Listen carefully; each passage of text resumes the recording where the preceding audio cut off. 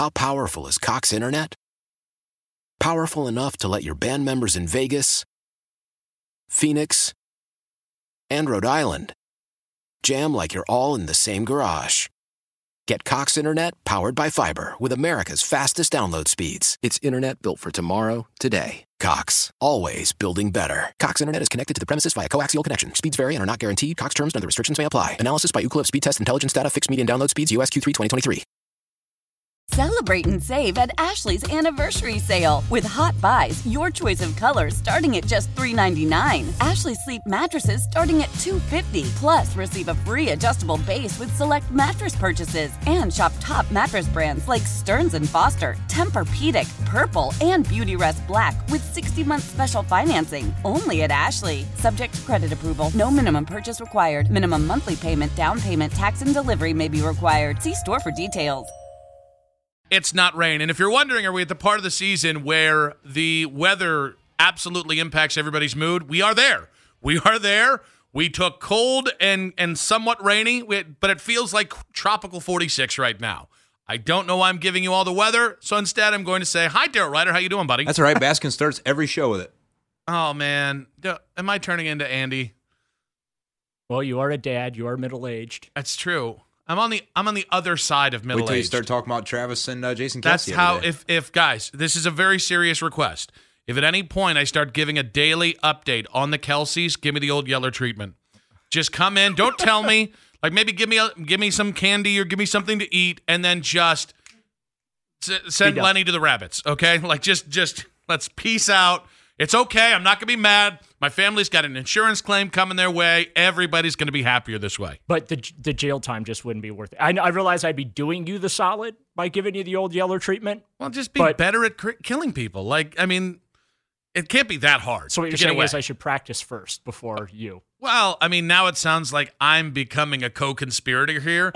I'm just saying there's a segment of Clevelanders that may or may not be in a secret club that might have an omerta or something like that have been getting away with these kind of deeds for about 100 years in Cleveland. So I feel like if they can get away with it, maybe go there, talk with them, making an offer they can't refuse, and then we see from there. So what's the weather supposed to be like tomorrow since we're on the weather? No, I'm not doing it. Okay. I'm not doing it. It's definitely going to happen, though. Weather and traffic on the 10s right here on the Fan. But we can take the temperature on the Browns offensive coordinator search, Daryl. No, how you doing, buddy, by the way? I'm good. Feeling was over at the stadium for the Billy Joel Rod Stewart concert announcement. Very good. September 13th. You know, it's funny. I really want to make fun of that, but the problem is I'm going to see Aerosmith at some point this year, and I really like. And honestly, are you going to see the Stones too? So I'm trying to keep it to one geriatric band a year. I'm trying to see bands I haven't seen before, but like I'm pretty cool with Aerosmith. Like, hey man, I saw them like 2 times when I was in high school when they were like one of my favorite bands. Yeah. They're no longer one of my favorite bands. Other bands have kind of grown up around them. They've gotten progressively older and necessarily haven't aged well. But Vanessa, when she heard that we were promoting Aerosmith tickets on this station, she's like, Nick, we gotta go. And it's walk this way. I just love the woman, and I was like, you know what? Or did you tell her to dream on? I have so many jokes. I'm not doing it. I was going to make a living on the edge joke. Nope, I'm not doing it. I'm not engaging in this kind of chicanery here to start the show. Hey, you asked for it. That is fair. I did mention Aerosmith. Yes, you did. Oh, them's the breaks. So we've got a lot going on. Obviously, you've heard in Meredith King's 2020s, not only are the Browns interviewing Brian Johnson, the former Eagles offensive coordinator, but they requested to interview Kellen Moore. And it's funny, there are so many names in this search right now. I want to say the official guys that have officially been interviewed were at like 6 or 7. A guy like Andy Dickerson, who could be a fallback for like Bill Callahan. All this stuff's going on. Which, by the way, they may not need. We'll see. I'm hoping that is correct. I actually did want to get your take at some point in this hour on something that was said on this show yesterday, not by Mir Dustin, but by Ross Tucker. But we're going to save that for the next segment. Okay. Because I always like reacting to what other people have to say. That is honestly 99% of the show is reacting, and then they'll react to what we had to say. I feel like I'm back in high school. Hey, did you hear so-and-so said this? Oh, no, that's 100% what sports talk is. And by the way, it's not just sports talk. I'm aware. It is just I almost said it's Cleveland media. It's not fair. It's all of media. media. Like the amount of sassy little bees in media, of which point I can be triggered into that. And I'm not the only one. I'm a member too. So, but yeah, like, and the funny thing is, like, we love firing bombs at other people. And then when somebody fires a bomb at us, we're like, why'd you do that? I thought we were friends. That's why I just have decided to have no emotions and see where it goes from there. And it works out pretty well. You've joined my club. You just become dead inside. Yes, exactly. And honestly, a lot happier. I mean, again, a lot of that happiness is muted because I am in dead inside. But if nothing matters, then nothing matters, right? Not to go full Metallica, but that's nothing else matters. I realized something, though. I was trying to figure out in, like, the pantheon of names that we've gotten so far. And I was trying to, like, point to, like, which one, like, who's the Jim Schwartz of this year? Because last year, like, I know Sean Desai was in it. There were a couple other names. And we all, I think in the beginning stages, we all kind of had, like, a guy. But as time went on last January, we kind of, a majority of Clevelanders settled on Jim Schwartz. Right. And a lot of it was experience. He could be the defensive head coach, all this kind of stuff. Won a Super Bowl with the Eagles. Yes. Everywhere he goes, his defenses improve and perform. I like the wide nine element to it as well, the wide nine defense. And here's the other thing. He also had the connection to kind of Cleveland that I think some people just kind of gravitated. It didn't matter as much to me, but the fact that he had, that's where his coaching career began in the NFL, I think helped for some people. Right. But I was like trying to figure out, like, okay, who do I want? And I realized that this is, as of currently constructed, this isn't a criticism, by the way. It's just to say that the crop of candidates is kind of all uniquely imperfect, each from one to one, that there's not one guy that if you said right now, if these are the guys that are going to get hired, who's the guy? Right. I don't think I could have a guy of the current list, even though I think they all, if you squint hard enough, look like they could be a guy in the future. I don't have a guy. Yeah. I really don't. And I don't know if the Browns, right as we have this discussion right now, I don't know that the Browns have a guy. Mm-hmm. It feels to me like they are, pardon the cliche, but I think we've had plenty of those in the first segment here. They're casting a wide net. Mm-hmm. And also, too, part of the interview process is you'll speak to people that going in, you probably aren't going to hire them. Mm-hmm. But you want to pick their brain. You want to get their thoughts on things. And they might give you something to think about that you hadn't before that interview. So, but yeah, I don't feel like that the Browns have a guy that they have zeroed in on and that's their guy. I kind of feel like they're just casting a wide net, speaking to a bunch of different people, and then trying to figure out who's going to fit best, not just with Kevin Stefanski, but with Deshaun Watson. Well, and I think I actually want to give them credit for the idea of casting a wide net. That was something that they had kind of disseminated to reporters. We're going to cast a wide net. And honestly, teams say that with every search. Yeah, every team says it. They don't say, well, we're only going to talk to like one guy. Yeah. We've got one guy in mind. We're gonna interview one guy for the Rooney Rule, and then we're gonna hire somebody. No, everybody kind of. So it's almost like it's such a cliche that it feels like a lie when teams say it. Although I'll say I don't think that the Chargers cast a wide net for their head coaching search. It was Harbaugh's job to lose. And by the way, I am torn on that. We're gonna be talking Jim Costa of 97.1 The Fan. 97.1 The Ticket in Detroit in this hour. We're going to talk with him about it, about just Harbaugh moving on, the state of Michigan and all that. But I am such a fan at no, talk to everybody. What's the worst thing that could happen? At the same point, this is the one coaching cycle where it's like Harbaugh, Belichick, Vrabel. There's one name I've already forgotten. Harbaugh, Belichick, Vrabel. There's one more. It's Pete Carroll. And I'm like, if you just came out and you're like, hey, guys, we conducted 3 interviews via virtual and then we just hired Pete Carroll, I don't know you could gripe about it. Like when you automatically go, I'm going to hire Ben Johnson, who hasn't been a head coach before, and he was just the guy, it's a little sickening. When it's Bobby Slowick, it's a little sickening. As a guy that's got a ring or a guy that's been in an AFC title game, it does hit a little different. And I'm actually surprised at the way this coaching cycle has gone. We talked a little bit about this at the end of yesterday's show. I'm not surprised Canales just got the the Carolina job, they weren't going to go for a veteran coach. But like Atlanta, and who really wants that job at this point? Yeah, no, that's a real fair point. I mean, Tepper has become what Jimmy was. I kind of feel like they just hired Freddie Kitchens. I actually think the Canales thing lines up with Kevin Stefanski. Okay. As a guy who just kind of had to make his bones across a decade in the NFL and then just got the right opportunity, and who actually might be a better hire than all the Or wunderkinds. Rob Chudzinski or Mike Pettin, where like he's the 8th guy down on the list. He's the one guy that was willing to take the job. And Mike Pettin had a chance, man. He did. He was such a good dude.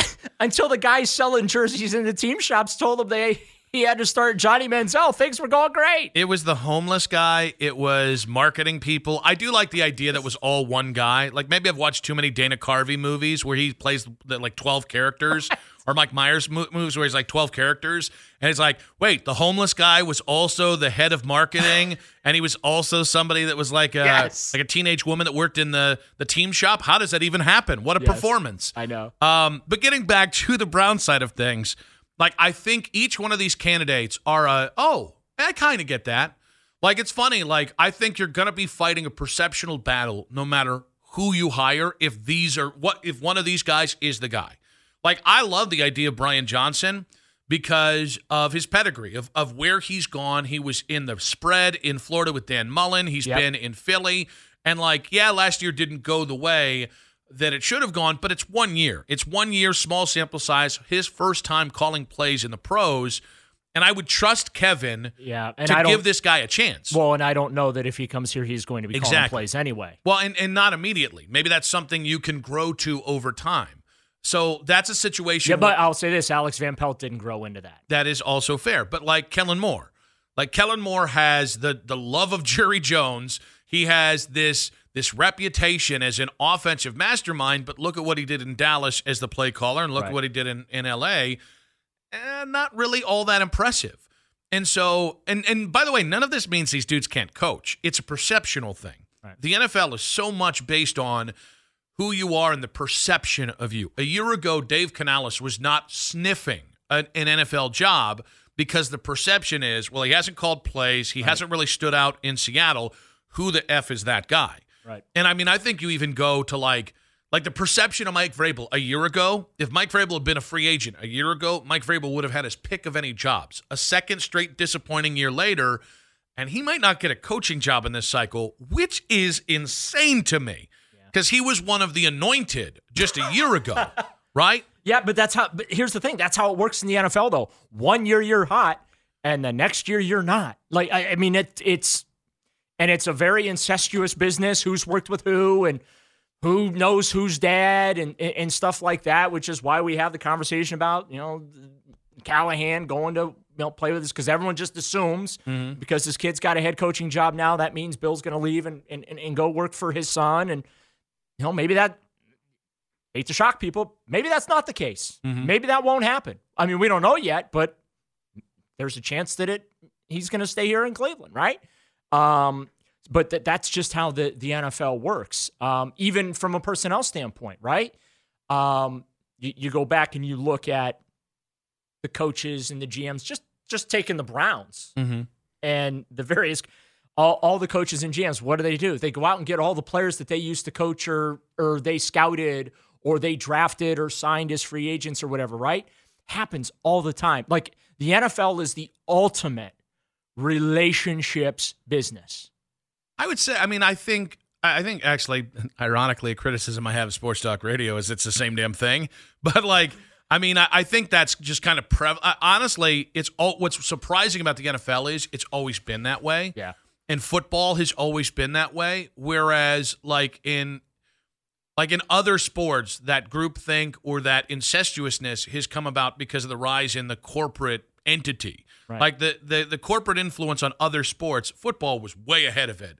Of my guy, I know this guy, I once had dinner with this guy, that kind of thing. 216-474-0092. We want to get your thoughts on, is there a number one candidate right now? Is there, or who do you see as your Jim Schwartz of this? So even though there isn't a number one guy, an obvious guy right now of the guys the Browns have been interviewing, we will get into who we think might make the best hire here. I will say, I think you and I were talking about the perceptional problem with any of these candidates. Like the one that the perception that I actually shouldn't be bugged by, but I absolutely am, is the Clint Kubiak one. Yeah. Where it's so overt of, well, your dad was a mentor to me, and now I'm going to bring you on. And it shouldn't bug me because this is just, we talked about in the last segment, it just is the NFL. That is the world of the NFL, who you know and who you've coached or who your dad coached or coached with or played for. Or, I mean, that's – and here's the thing too is behind it, it's more also not just about the job itself, but it's how you fit in the building as well. What type of personality do you have? How do you fit with the other coaches, and then obviously with being the person that's the boss, right? In this case, it's Kevin Stefanski. So all of that stuff matters, right? Are you willing to not worry about Kevin's calling the plays? Yeah. Are you willing to be in brainstorming sessions and breaking down film and brainstorm the upcoming game plan and help with self-scout and, you know what I'm saying, and put together the drills that we're going to do in practice and, reps and who's getting what reps and how many of them and stuff like basically the stuff that, quite frankly, Kevin Stefanski shouldn't bother himself with, right? Yeah. I mean, at this point, Kevin, all he should be bothering himself with is, aside from the actual overall administration, I should say, of the staff as well as the locker room on Sundays is, calling the plays, because that's his job in managing the game. When we going to take timeouts? When we going to go for it? We going to challenge? Whatever, right? We going to do a fake here, catch the opposition off guard? We going to do some trickeration? Whatever, right? That's all he should have to concern himself with. And so you have to have people that not just say they're willing to do something, right? I mean, we've all been around the people and it's one of the things that just annoys me to no end sometimes is when people tell you what you want to hear. Yeah. And you're like, okay, cool. And then they go and do the exact opposite. Mm-hmm. And follow through. And they don't follow through. And they half egg it. Mm-hmm. We're on afternoon drive and not at 9 o'clock at night. So you say half-ass. But that drives me to no end. Like, take some pride in what you do. Mm-hmm.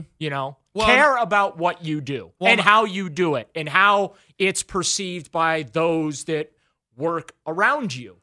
And so that stuff, though, those little, it sounds like little minutia, but I'm telling you, in the NFL, man, that stuff matters a lot. And it's when we talk about relationships and stuff like that, Kevin Stefanski's got to remember some low-level film guy from 15 years ago that he worked with the Vikings, because that was the dude that was in the building at 3 a.m., and that was the dude that wasn't allowed to leave the building until 10 o'clock at night, and he had to get up and do it all over again. So, you know what I'm saying? And that's where all the, so that's why I don't get too worked up about the whole relationship thing. And look, that's usually the first thing we do, right? I mean, that's the first thing once they made the change from Alex Van Pelt, right? First thing I was looking at, all right, who has done anything for Deshaun Watson in his life? Mm-hmm. Who has that relationship with that guy to be able to come in and coach him hard or coach him up, right? Or get in Kevin's ear and say, this is the stuff that my dude likes. Well, and I think as we're having this conversation, I think, to me, the number one thing I'd like to see is a guy that comes in and could take the play calling off of Kevin Stefanski's plate. I don't think that is the greater emphasis, but just in terms of giving Kevin the option, I like the idea. It didn't feel like he had a guy on staff that he trusted. Drew Petzing previously, the guys he just let go, also Alex Van Pelt, T.C. McCartney, those kind of guys. So I think that's a big – but the second thing beyond that is I do like the idea, Daryl, of that Shanahan – you kind of mentioned it in your soliloquy there about the brainstorming, where you just get a lot of guys who know ball, and they're just a lot of young, hungry assistant coaches – And like those staffs in Washington had McVay, they had Kyle Shanahan, they had at least one LaFleur at a time, and they had all these guys who. Richard Hightower. They had all these guys that it was really like a group think of football. And I think what better way to advance the staff when you have an offensive head coach? You couldn't really do that defensively because Jim Schwartz is a defensive. It's just not set up the same way. Well, offensively, I think that's almost that to me is as good as I just hired Bobby Slowick, right? Or I just hired whatever coach just had lunch with Sean McVay. Like that idea of we're going to build kind of a super staff, even if that. So the number one thing is play calling. But if that doesn't happen, that next rung down of, all right, this dude's just a really smart football guy and he can grow into something. I think there's a value in having coaches that can grow into something. And I think you saw maybe that's why 4 years in, Kevin is finally overhauling that offensive staff because it just felt, for whatever reason, the guys here either had maxed out or maybe weren't part of like what he thought made a lot of sense to have that ability to grow into the play caller one day, or to be the guy 5 years from now that's the play caller, or the guy that leads you, all that little kind of stuff that does matter. Yeah, and sometimes you have to take a step back to take 2 steps forward, or to shake things up a little bit and change things. I mean, look, Mike McDaniel and Kyle Shanahan were here in Cleveland. Think about that, right? Mm-hmm. 2 of the best NFL head coaches in the game right now used to be with the Cleveland Browns. I mean, back in the 90s, Bill Belichick was head coach. Nick Saban was his defensive coordinator, right? Arguably two of the greatest coaches in their respective levels of all time. Nick Saban at the college level, Belichick at the NFL level. We're here in Cleveland, right? Yeah. I mean, the Browns have, themselves, have had a lot of really good football people go through that building. And Shane Steichen, who's now the Indy coach.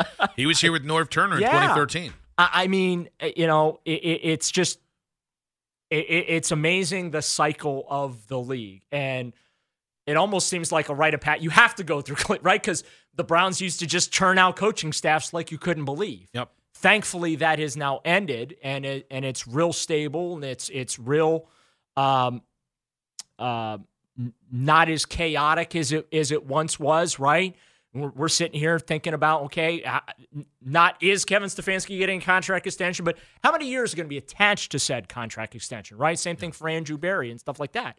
But the thing that I really like about Kevin, aside from he is the antithesis of me and he is just the same, no matter what's going on, the water is not shaking. Mm-hmm. He is the same guy, level-headed, all that. But also, too, he's not stuck in his way. Mm-hmm. Look at last year. I mean, if he wanted to fight for Joe Woods, I'm sure he could have. If he wanted to fight Mike Prefer, I'm sure he really could have. But he recognized, hey, those are 2 areas that, the offense wasn't great, but we know the circumstances of why the offense didn't peak in the 2022 season. But that wasn't our problem. Our problem was our defense couldn't stop anybody, and our special teams couldn't do anything. Okay, well, right now, looking at the marketplace, not much is there for special. We'll stay there for a minute, but I have to make a coordinator change on defense first and foremost and get that done. And he gets Jim Schwartz, then gets the whiff that, I could possibly get Bubba Ventrone to take over for special. All right, let's go ahead and do that because it makes us better. And how can you not like and respect that if you're a Browns fan? That you have a head coach that isn't willing just to rest on his laurels or isn't willing to accept mediocrity, right? He is willing to make changes that he believes will carry this thing forward, and then hopefully those changes lead to them getting to and hopefully winning a Super Bowl someday. But you saw the tangible results this past season from his willingness to make those changes. The defense went from a bottom third in just about every meaningful statistic last year. Now they're top third, and in some categories, number one overall ranked defense, first time in the Super Bowl era. You got to go back to 1955. The NFL doesn't even recognize when the Browns won championships. It's been that long. But you have to go that far back when the Browns led the NFL in overall defense. I looked at last year as your chance to supercharge your defensive and special teams staffs. I'm just getting choked up. I'm so excited about it. And now it feels like this year is the opportunity to do the same thing on the offense. Like, okay, well, I got that squared away. Now I can turn my sights to the offense here. We're going to actually save, because I have a name. I actually do have a name right now that I think I'd be most comfortable with. I have a guy. You have a guy. I got a guy that I'm most comfortable with as a potential offensive coordinator. Great guy. He's a host on 97.1 The Ticket in Detroit, part of the Cash the Ticket podcast as well. And Jim Costa now joins us on the North Olmsted Chrysler Jeep Dodge Ram hotline. What's up, buddy? Welcome to the show. Hey, what's going on? What do you guys want to talk about? Well, I mean, you kind of have, for so long, Cleveland tends to have the giving tree of just things that happen somehow always involve Cleveland. And right now, everything's coming up Detroit. You got the Lions in the NFC title game. The Pistons are so booty that it's national news. Like, that's wild. Think about how bad you have to be in the NBA for anybody to pay attention to you. The Cavs were there once. I remember the days. Oh, the lottery days, the extreme tanking days. And then, obviously, Michigan leaving. So what I'm saying is I'm jealous of you, Jim. It's an amazing – I was just telling your screener, this is such a great time for us locally. We have no shortage of things, and mostly good things to talk about. So I'm curious whether Lions fans are expecting a win this weekend.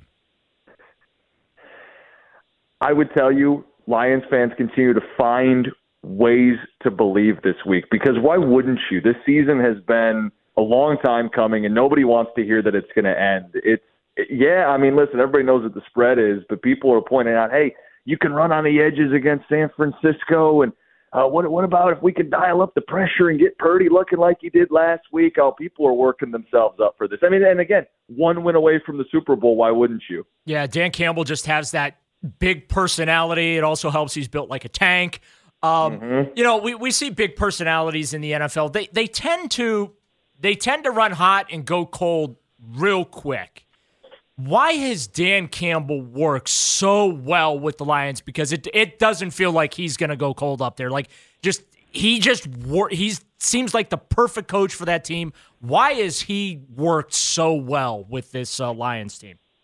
Yeah, I think he's more than meets the eye. I think surface level, he's meathead, right? Decap guy, opening press conference, grumbly football guy. A lot of his decision-making, game day, fourth down, short yardage, it's backed by personnel, it's backed by data, right? You look at him and think, oh, he's a man's man. He's emotional. He'll cry. I mean, there's a personal depth to him, and I think people realize, like, he's a real guy you want to follow because he's authentic. How do you think the Lions match up against the 49ers in this game? Oh, it's so tough. Everything I love about the Lions offense, it's physical, it's creative, it's explosive, and San Francisco does it the same and measurably just a tick better, right? Every category, points, yards, red zone, third down, everything, rushing, everything. So you go, okay, well, maybe we call it a push. They're the two best NFC offenses, kind of mirror images of each other. There's not a Fred Warner on Detroit's defense. Detroit doesn't have a defense the way San Francisco does. So you're going to have to win turnover margin. You're going to have to scheme up something and catch them off guard here. There's a reason the spread's 7. I mean, San Francisco is a complete football team, and you don't get the home field advantage that's been Ford Field the last 2 weeks, which has been incredible. Yeah, Brad Holmes has done such a great job in the front office putting that team together, but you have a former Cleveland Brown executive up there, John Dorsey. I remember when the Browns hired him here in Cleveland. I mean, the team literally could not win a game. Does he still say buddy? Why? If you have T-Mobile 5G home internet, you might be hearing this Why? a lot. Why? Every time your internet slows down during the busiest hours. Why? Because your network gives priority to cell phone users. Why? Good question. Why not switch to Cox Internet with 2 times faster download speeds than T-Mobile 5G home internet during peak hours? Okay. Stop the whys and visit Cox.com/5G home for details. T-Mobile prioritizes certain T-Mobile phone users over home internet users during times of congestion. Celebrate and save at Ashley's Anniversary Sale. With Hot Buys, your choice of colors starting at just $3.99. Ashley Sleep mattresses starting at $2.50. Plus, receive a free adjustable base with select mattress purchases. And shop top mattress brands like Stearns & Foster, Tempur-Pedic, Purple, and Beautyrest Black with 60-month special financing. Only at Ashley. Subject to credit approval. No minimum purchase required. Minimum monthly payment, down payment, tax, and delivery may be required. See store for details. Old Man Winter here. If I had it my way, it would stay winter all year long. Short days, wind chill, black ice, and a good polar vortex. Oh, heaven! Wait, is it getting warm in here? Your cold snap is over, Old Man Winter. Spring has arrived. Spring. Spring is here, which means it's the perfect time to get away in the Hyundai you've always wanted. Visit the Hyundai Getaway Sales Event, where you can get great deals on all of our award-winning Hyundai models, like the tech-filled Tucson and Kona, as well as the spacious Palisade. Enjoy wherever you go with the peace of mind that comes with America's best warranty and 3 years or 36,000 miles of complimentary maintenance. But hurry in, these deals won't last. Add more joy to your journey at the Hyundai Getaway Sales Event. Now get 0% APR or up to $1,500 bonus cash on the Hyundai Tucson. Now, during the Hyundai Getaway Sales Event. Offers end soon. Call 562-314-4603 for details. Boy, by the way, because that was my favorite thing he did here. And have the cutoff sweatshirt too, Yes. right? Are they selling John Dorsey Lions sweatshirts in the team shop like they did here in Cleveland? It's funny you bring him up because he doesn't come up all that often here, and I think it's a front office. It's Mike Disner's in the front office. He interviewed for the Carolina general manager job. Of course, Brett Holmes gets the headlines. Chris Spielman, former Lions linebacker, has a role in the organization. And you mentioned Dorsey. I knew he was there, but we haven't talked about him in a long time. But yes, he's another guy in there. But it just gets lost because there's so much love to give to this organization from the top down right now. He's old school and just that guy can play, that guy can't play. He's good, he stinks like that. That's Dorsey. Like when he's watching Phil, that's how it is. And also, if any of the front office guys we've ever had here will bite kneecaps, it's John friggin' Dorsey. Thank you very much. Jim Costa on the North Olmsted Chrysler Jeep Dodge Ram hotline. So much has been made of Jared Goff, and he was cast aside in kind of a callous manner by Sean McVay. When that guy gets rid of a quarterback, it's the weirdest kiss of death you can have. In that first year in Detroit, there was not a lot of winning. The numbers look okay. Then last year, there's a perceived step forward, and then this year, I mean, he looks like a top 10 quarterback in the NFL. I'm curious, does that track? Has he grown as a quarterback, or is this simply they just got better talent around him and he's been in that system for 3 years? I think it's a little bit of both. I think all quarterbacks are a product of their surroundings to an extent. In Detroit, for years, there was a debate locally. Stafford, is it his fault? Did they waste him? And there wasn't the level of support in Detroit during the Stafford years that there is with Jared Goff. This offensive line has 3 first-rounders up front. On the offensive line. They've got Amon-Ra St. Brown, who's an all-pro at receiver. They're just better run, better culturally, and I think Goff, he benefits from that, but I also don't want to sell him short. He's part of that culture. He is a resilient dude with what happened in Los Angeles to get written out of the Hollywood script, and they go on and win a Super Bowl, and you're the bridge guy, you're the Band-Aid guy, you're the temporary guy until they find somebody better. Oh, unless you become somebody better. And I want to give him all the credit in the world. People here love Jared Goff because he does embody, despite the fact he's not a Detroiter, he's kind of an honorary Detroiter. You'd think, oh, California pretty boy. No, he got his hands dirty. He came here when it wasn't convenient, wasn't easy, when he had to pick himself up, and he has. Jim Costa, 97.1 The Ticket up in Detroit, joining us. Jim Harbaugh going to the Chargers is I think the least surprising news ever. I mean, this had been percolating since December. Congratulations, I guess, getting out of there before the NCAA comes in and wipes out the football program. I am on an Ohio radio station, aren't I? I should have seen that one. Yes. We gave you the okie doke there. We gave you about 6 nice questions before we hit you with the D comment. No, we talked a lot about, the NCAA and how the perception and the reality and what they did, what they got away with. And yet at the end of the day, if you win a national championship, you go 15-0 and bludgeon everybody you play. I think you'll take whatever repercussions come. And in the case of Harbaugh, he avoids them altogether and he gets to go chase the championship. Juice worth the squeeze, right? Yeah. I mean, the timing couldn't have been better for him, too. You think about it. You're in your 60s. It's a young man's game, the coaching game. You want one more crack at it. You won 3 straight Big Ten titles. You win a national title, and it's the perfect time to leave. Is it as simple as this is Sharon Moore's job? to me, it is. I can't report that. I'm sure you guys will send out a bulletin. Costa reports. I don't have any. Yeah, insight Keith is tweeting while I'm listening to you talking. By the way, so you got one bias. It's cool. But I think that's the way it's going to go. He's offensive line guy, played offensive line at Oklahoma, offensive line coach to OC at Michigan, and a big reason why they beat the Buckeyes the last 3 years is trenches and toughness, and he is one of the guys at the center of that. So you get a young coach, high energy coach, who was the game day coach for the Penn State and Ohio State wins, and you feel like, keep this thing rolling in the trenches first. Sherrone Moore would be the guy to do it. Is Sherrone Moore being born on third base? There it is. There it is. Well, if he fails, you know how quickly things will turn.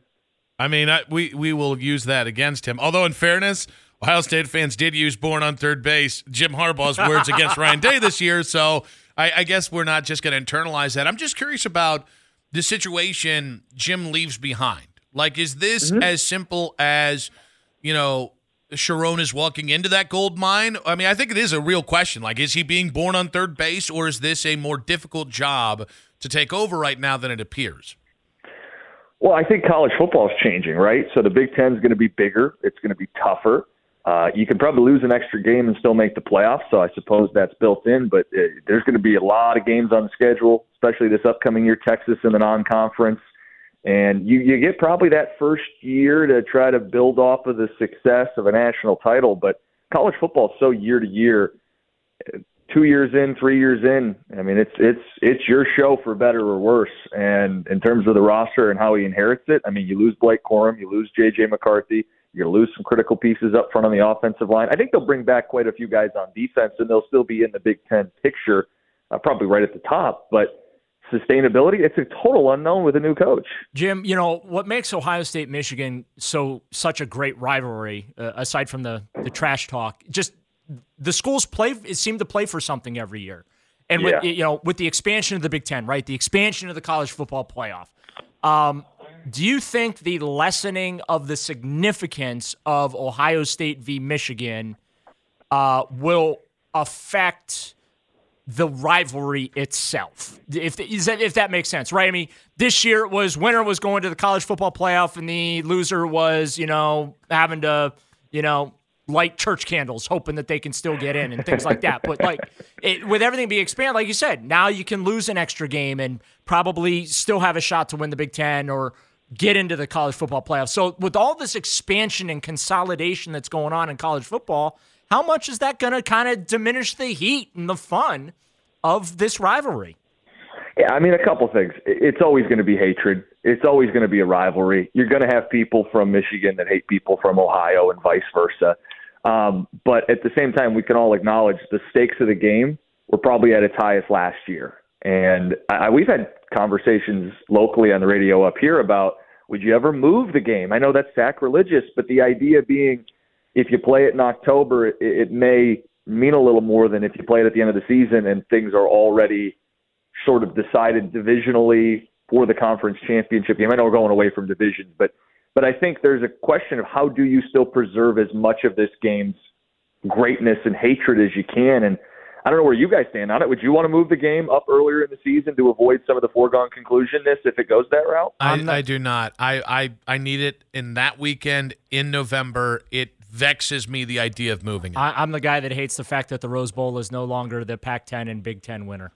I'm very traditional. I am. I grew up with it. I understand that you have to evolve and morph with the times and things like that, but I miss those days. I can't lie. I miss Ohio State and Michigan playing for the right to go to Pasadena to play the winner of the Pac-10 and stuff like that. I'm gonna miss that, but at the same time, I am kind of excited now because, all right, well, if the playoff football format that's going to be in place next year was in place this past season, well, I'm not as angry that Ohio State lost to Michigan because the Buckeyes would still be in the playoff.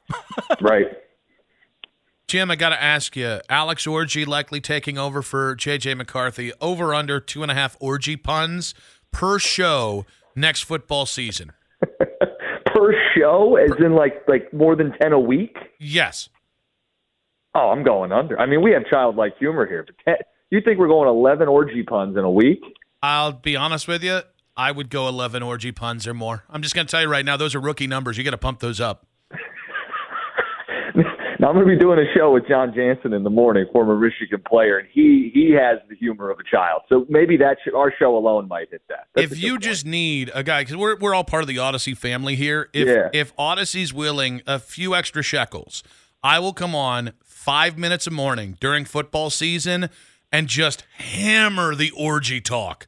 I mean, just deliver the goods to the people of Detroit. So that's on the table. I don't know if John's thinking that way. I'm just for you because we're friends.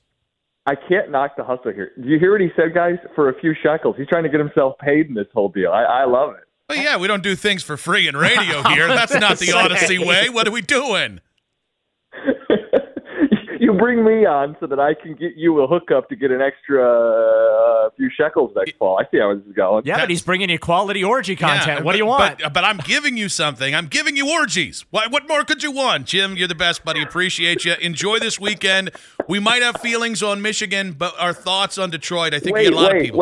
Wait. Are Browns fans rooting for the Lions? Let me know so I can take it back to my people. Yes, 100%. I'm rooting for the Lions. I want them at least in the Super Bowl. And honestly, if Detroit won it, I felt the same way if Buffalo had won it 2 years ago when Mahomes skunked them then. I feel the same way. When a team gets to win their first Super Bowl, I just think it's the coolest thing. I think that's the kind of thing you got to celebrate, especially when we all share the Rust Belt here. I feel like you guys have gone soft. You know what? No orgy talk for you. How about that, you son of a... Jim, we appreciate you, buddy. Enjoy the weekend. See you guys. This is as national as Detroit is going to get when it comes to the big news. Like, I remember one of the things we got spoiled on, there's that run where, the then Indians were in the World Series. LeBron was back. They were in the finals. The Browns were tanking, and it was like a national thing.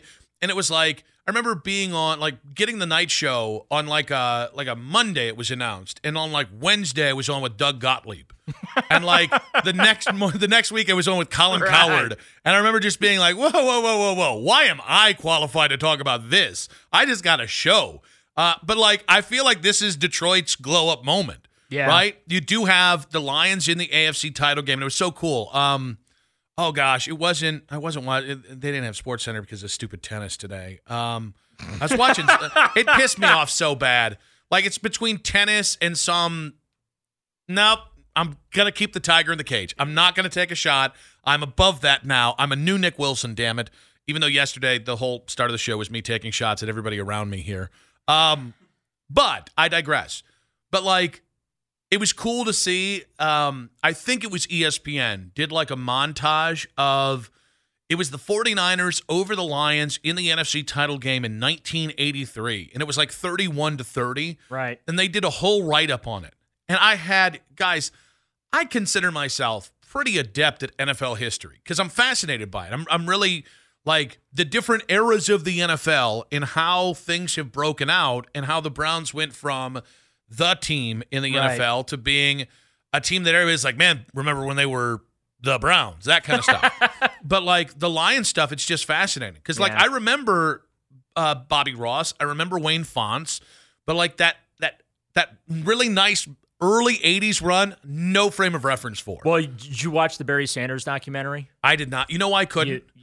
I was afraid it was going to be like Michael's The Last Dance. No. Where there was just I have an axe to grind. I was terrified that it was going to ruin the way I look at Barry Sanders because I thought even less of Michael after The Last Dance. Yeah, no, it was phenomenal. I've watched it twice. That's how good it was. I watched it twice. The behind the scenes of what led to his retirement and things that happened with the Lions in that era. Because I that was my childhood. Barry Sanders was the Jim Brown of my childhood. And hasn't he gotten lost a little bit in just the overall shuffle? Yeah, he has. And it's honestly, I don't know why. I know why. It's ridiculous that Emmitt Smith and his legacy has aged better in the NFL than Barry Sanders. Yeah. And it's all tied to team success. But if you go back at the height, it wasn't really a conversation. While Emmitt was a truly great player, I'm not using this to besmirch him. I'm simply the conversation ended with Barry Sanders. Right. Because, very few guys ran like that. And he's kind of like the last great Lion. Yeah. For like they just similar to the Browns where they just had this drought of talent, right? Yeah. I mean, Joe Thomas is the Browns' first Hall of Famer of the expansion era. Yep. And as much as we love Joe, but he was a left tackle. He wasn't a running back. He wasn't a quarterback or a receiver. You know what I'm saying? Like he was in the trenches. Mm-hmm. And I don't know when, I don't know when the Browns are getting that next. I think it's going to be Myles Garrett, when his career's done. But if Bitonio played right tackle, it would be Bitonio. Right. But because he's a guard, that's going to hurt him. Yeah. But I don't know. Like, I don't know who the next Browns star offensive Hall of Famer is going to be. I mean, you would say Nick Chubb. Yeah, but I don't know that the longevity's there. Well, and the problem with running backs is it's the numbers now, because windows are shorter, the numbers now pale in comparison to the Emmets and the Berries, and so there's a perceptional thing there. I'll be honest with you, I'm 100% rooting for the Lions. In any matchup, I'm rooting for the Lions this weekend. The Lions can play anybody in the Super Bowl, and I'm rooting for the Lions.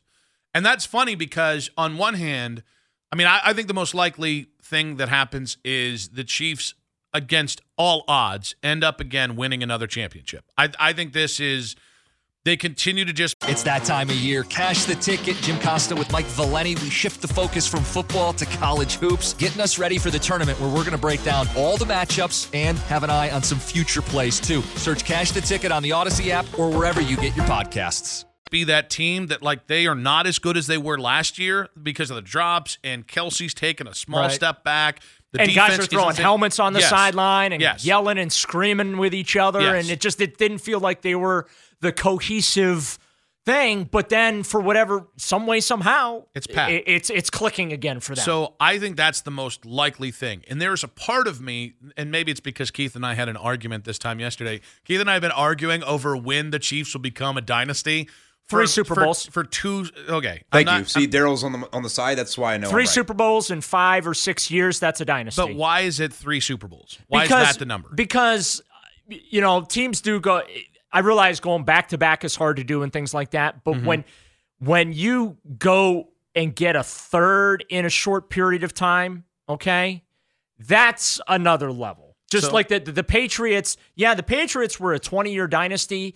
But to me, I look at the Patriots like they were two dynasties. Two separate dynasties. Because they had 3 Super Bowls in a short period of time. Yes, they were winning the East every year, still in the playoffs, but they were not, they weren't Super Bowl. They were title. Step back off that level. Yeah. Then they come back and boom, here's 3 more Super Bowls there. So I look at the Patriots as 3. The Bulls, they win 3. Michael retires in air quotes and then comes back and they win 3 more. And I think that third Super Bowl, or I should say championship or World Series or, NBA Finals win, I just think a third title in a 3 to 6 year window, that's because typically too, the team is the same for the most part. The core of the team remains the same. And that also makes the dynasty because that core of a team is dominating everyone else and piling up those championships. So I have to put a cork in this because anytime we start talking about dynasties, it does spill into what has become a heavyweight fight. So I'm going to... The Browns are not a dynasty. The Cavs were not a dynasty. We're not doing that because now we're going to start pissing people off. My point is we're putting a pin in it. I respectfully disagree. The Cavs were a dynasty of the Eastern Conference for 4 years. How about that? I think the most likely outcome is the Chiefs win the Super Bowl. But even in a Chiefs-Lions Super Bowl... I think the Ravens winning the Super Bowl is the most likely outcome. I'll believe it when I see it. So my point is... They were just destroying teams this year. They weren't just winning games. They were winning by 21 points. Yeah, I think... to me, this is get over the hump and I'll believe you. Okay. It's fair, but to me, the Ravens winning the Super Bowl is the most likely outcome. It's the outcome that I detest, that don't want to see happen. I'm so glad you brought that up. Because yesterday, Dustin said on this air, and Dustin's thought process is the Chiefs beat the Bills. His little boy is the biggest Bills fan on the planet, and it broke his kiddo's heart. Right. So he was rooting for the Ravens because he can't root for the Chiefs because of what just happened to the Bills. I would rather, if I'm in Dustin's situation, I would want the Chiefs to win the Super Bowl because then you can say to your little boy, you can say, hey, they lost to the champions. Yeah. They lost to the best team there was this season. Well, and also, to me, that makes that loss a little more palpable for a kid. Also, nothing's going to make that Bills loss sting anymore. Like, this is a Vince McMahon moment. The Bills screwed the Bills. Like, hey, Sean McDermott, I mean, you want to win? If Sean McDermott's serious about winning, don't go it for on 4th and 5 at your own 30, you jackass. Look, when you can fake a punt with Damar Hamlin on 4th and 5, sometimes you just got to do it. You know, naturally, sincerely, Sean McDermott. And when the long snapper said it came from the sidelines, I would have personally fired Sean McDermott. There for the good of Bills fan psyche. I know. I thought that was a check. Like, it's one thing if you checked into it, right? You're like, okay, they got 10 guys. Let's try and catch them off guard. But the fact that it was called from the side. Yes. But my take with the Ravens is I will never be able to root for them, no matter whether I think it's like I like John Harbaugh. I respect the hell out of the Harbaughs. You realize they're on the cycle, right? They won the Super Bowl in 2000. They won it again in 2012. And now it's 2024. It's like they're one Super Bowl every 12 years. But here's why. Here's why I can't. They'll always be the old Browns. Right. And the only moment where I'll ever be able to not just fully loathe that team, it has nothing to do with the Ravens. It has everything to do with the Browns. Like the reasons why I'm rooting against the Ravens now, I hate watch them, is because I'm still pissed about the Texans' loss. Right. Like, it stings. It stings that you had a team that probably was built to go toe-to-toe with the Ravens. And you couldn't get there to play them. Yeah, because for some reason your team couldn't get it up going on the road. Like, that's the most maddening thing in the world. A team, because then again, that falls back in the idea of, I don't want a team that front runs. That is a sign. I don't think this team was front runners, by the way. Right. But that is the residual. That is the one leftover front-running tendency this team had that the last 2 years it had that just drives me crazy. And when you talk about the letdown, then it feels like you're diminishing what they accomplished and through the adversity. And it's like, I just separate it. And I'm just like, you went through all that for nothing. Yeah. And you worked so hard for nothing. But I'll be able, in this scenario, if I have some bone to pick with the other team, I'll be able to root for the Ravens when the Browns win a Super Bowl. It will know the Ravens, because every year my hatred for the Ravens, as I see the stability, as I see the success. I mean, for God's sake, John Harbaugh is supposed to be here. Yes, but John Harbaugh is a Cleveland guy. He's a Northeast Ohio guy. Right. So, like, not only did you take one of our 10 best players ever in Ozzie, anoint him as a GM, and go on this 20-year run, now you're taking a guy from the little back Sandusky area, Toledo area. And you're marching into the playoffs every single year. Yeah. So when I recoiled when Dustin said it yesterday. I was like, I can't. I'll never be able to be good with the Ravens winning. This will piss me off way more than Michigan winning the national title. Yeah. Because I at least had my moment with Ohio State kicking the crap out of Michigan for 15 years. I had that. So when all these Ohio State fans, oh my God, it sucks, this is the worst thing ever. It's like, no, you kicked their ass for 15 years. They've had 3 good years. Let them have it. And congrats on the title. And in this century, you're 2-1 in the championship thing. So it doesn't, but Cleveland, we don't, I mean, the clapback is, we beat you in November, #suck it in Baltimore. Like, that's a thing. Yeah. So, like, that to and then me you get to talk about, that was your Super Bowl, right? Yes. Here's the thing for me is, and again, it's good that the Browns are stable now and they've got the arrow pointed in the right direction with the organization. But the fact of the matter is that the Baltimore Ravens and the Pittsburgh Steelers are everything Browns fans wish the Cleveland Browns were, have been, will be. Mm-hmm. Those two organizations. And I realize it's been a little bit since the reason why the Steeler fans want to run Mike Tomlin out of town is because he's not winning Super Bowls. Yep. Look, what Tomlin did this year was some of the best coaching you'll ever see. What he's done in recent years, right? There have been years where they should probably have won 2 or 3 or 4 games, and he still has them with winning seasons. But guess what? Steeler fans aren't concerned with winning seasons. Yep. They're concerned with winning Super Bowls. That's their standard there. We're sitting up here in Cleveland like, my God, if we had Mike Tomlin here and he had 17 straight winning seasons, we're building statues, naming babies and schools and streets and everything else after this guy, right? But in Pittsburgh, he's not good enough because they're not winning Super Bowls. That's their standard. And the Ravens, that's where Harbaugh was about 5 years ago, right? At the end of the Joe Flacco era, right? And now you have the Ravens. I make the joke they're on the cycle of they won one in 2000, now 2012. It's 2024, so they're due to win their third. And you know what? In 3 weeks, we could be sitting here lamenting the fact that the Ravens have 3 Vince Lombardi trophies and the Browns have 1 playoff win since 1999. A Ravens Super Bowl win is more deflating than a Steelers is. Yeah, because at least, the Steelers are an entity. They are the beacon. If you can beat them, it changes the way you feel about your team. But because of the history, for the first time since '89, the Browns finished ahead in the standings of the Steelers. If next year the Browns win a Super Bowl, I would care so much less about the Ravens. I wouldn't even bug me anymore because at least I got mine. And I did want to take a minute just to talk about the Michigan stuff. Because on one hand, the reaction to Harbaugh going back to the NFL, I'm surprised there isn't more pearl clutching from the national media.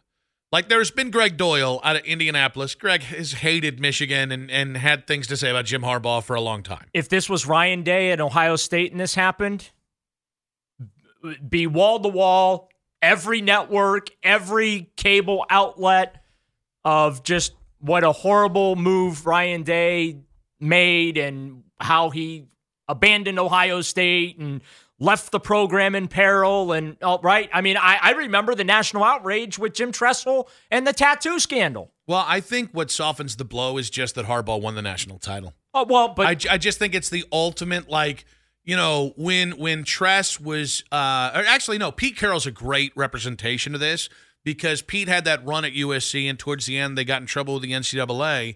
And then, Pete, I think, was hit with a show clause by the NCAA when he left to go to Seattle. Right. And everybody, the pearl clutching, Colin Cowherd, Whitlock, all the talking heads at the time had something to say that the NFL should suspend him. Right. And I want to give the NFL media credit and the college football news credit. Nobody's saying, or not nobody, but very few people are saying things that are that stupid. Yeah. Honestly, this, you could not have scripted this better if you're Jim Harbaugh, let alone Michigan. But think about it, from where he was 3 years ago, where they dipped into his pocket and said, we're gonna cut a certain amount of your salary, or you're just not gonna be the head coach anymore. From there to 3 years later, winning a national title. And basically being able to say to Michigan and to an NFL franchise, this guy had to call teams last year. He was calling to get interviews. He was cold calling for serious subscriptions for a telemarketing place. Hey Nick, Jim here. I'd like to be your head coach. Yeah, you hiring? Can I renew my subscription to be the head coach of the Minnesota Vikings for the low price of $8,999,000 a year? Is that okay? Can I do that? Would that be interested to you? No? Well, let me move on to my second objection here. What about $7,900,000? But it felt like he was zeroed in on that Charger situation with Justin Herbert, and like I said, it was the least surprising news, right? That he ultimately and I'm going to tell you right now, guarantee you, Chargers will be a player in the AFC West. Yeah, so it's not that I disagree because I think Harbaugh he wins coach. Everywhere he goes. Yes. Nick. Now. He's also allowed to scout now. You're allowed to send scouts to games. That is permitted in the NFL. Just wait for Connor Stallions. Connor Stallions to the Chargers in 2.5 seconds. Keith, you're the ultimate Michigan man. Are you going to deny that Connor Stallions will in some way he won't be on this staff? Come on. But could he be one of the front office members? The only people saying that there's that he left things for dead in Michigan are the people that overblew this thing from the very beginning. I want to talk about the Connor Stallions thing. There are so many people on this station. He's sidestepping the hell out of it. The Connor Stallions thing? Yeah. No, admit it. He'll be a scout for the Chargers in 3 seconds. Jim Harbaugh has to be irritated with that kid. Because of all the winning they did together? Well, because he got caught. That's why. Okay. I'm sorry. How dumb can you be to be buying tickets in your own name I mean, on both sides of the field. I was going to defend it because I want to continue to paint the idea that Connor Stallions is going to go to the Chargers. The point is, it was pretty stupid. Zero chance? Zero. I'll give it a 1.5% There's 0% chance. Jim Harbaugh does not hire idiots twice. He hired them the first time. Probably not going to do it. If you give me enough time, I could refute that. Okay, but all right. Especially when he hires, refute all you want. When he hires Greg Roman to be the offensive coordinator in about 2 weeks, we'll know, and I'll be able to disprove you then. But here's the thing: I do think that Harbaugh is going to win, but I think it's funny. Everything that people say about the Browns and the loaded AFC, are things you should say about anybody getting a job in the AFC right now. Right. Like. One, I don't think it's going to be as simple as Harbaugh steps in and the greatest iteration of Justin Herbert comes to fruition because it's not going to be the same kind of offense. They're not going to do what the Chargers offense has done the last 2 years because that's antithetical to Harbaugh's ground and pound kind of mentality. Yep. And the other part is, Mac, I'm actually going to need the assist on this one because they're so in Dutch with the salary cap that Joey Bosa, Khalil Mack, Derwin James, and what are the other names? So the four I gave you before the show was Khalil Mack, Joey Bosa, Keenan Allen, and Mike Williams. Yes. Those four get them $80 million in savings, and it only gets them to $36 million in cap. And that's only if they cut them. Yes. If they trade them, it actually diminishes. So I don't know that thing is built in. Listen, they're going to have the 6th easiest schedule in the NFL. Yeah. That's going to give them a chance. They're probably not winning that division because Mahomes seems to have some sort of vice grip over that. But you can still get into the playoffs. Yeah. But in terms of, if you said 3 years from now, the Chargers will be in an AFC title game, I'd seriously consider that that's a reality. Because that, to me, is the impact of Jim Harbaugh. Yeah, I don't know. But it wouldn't surprise me if they were an okay team this year if they end up having to cut a guy like Joey Bosa. Yeah, well, they're going. There's no question they're going to have to do a retool. I don't know if it's a full-fledged rebuild because I don't think Harbaugh's moving on from Michigan to them to go through this whole rebuild, right? And I'm guarantee you roster management, and this is why with the whole remember the Hugh Jackson, I wasn't told that they were going to gut the place, right? Yeah. This is all part of that conversation when you're going through the interview process. And if it isn't, you as the candidate did a terrible job then doing your homework on them. But the roster management aspect, right? Okay, yeah, in a little bit of salary cap situation here, how are you going to handle it? What are you thinking? Who's got to go? Who can stay? Who can be restructured? Right? What room do we have to add in free agency? How's our draft capital? What are our additional organizational assets look like? This is all part of that interview process. It's not just Jim Harbaugh getting up on a whiteboard in front of ownership and drawing a bunch of stuff and wowing them, and they're sitting there going, ooh and ah, and this is great, right? It's the interview is both ways where they have to explain to him, or they should have explained to him, the realities of the 53 and where they are organizationally and how they can position this team to win immediately. Because he's not going there to do what the Browns did and burn the house down and start from scratch and try and get the number 1 pick in the draft. Well, but I just think to kind of the bigger picture here is the second Harbaugh got hired in L.A., people immediately went, man, I don't know how you're going to compete next year. And I just think that's such a uniquely, and I'm not talking, that's not a Cleveland thing. Yeah. That's how people perceive the Browns to the rest of the AFC. And it's like, listen, the Chargers could be a factor next year. None of us really know. I mean, we'll have to see how their offseason goes. I think they have probably the widest breadth of possibilities, or one of them, because of whether you just pay some of these salaries down, whether you do what the Browns have done, where you just move the goalposts financially, or whether you or whether you honestly just cut some of these dudes who are pillars of that roster.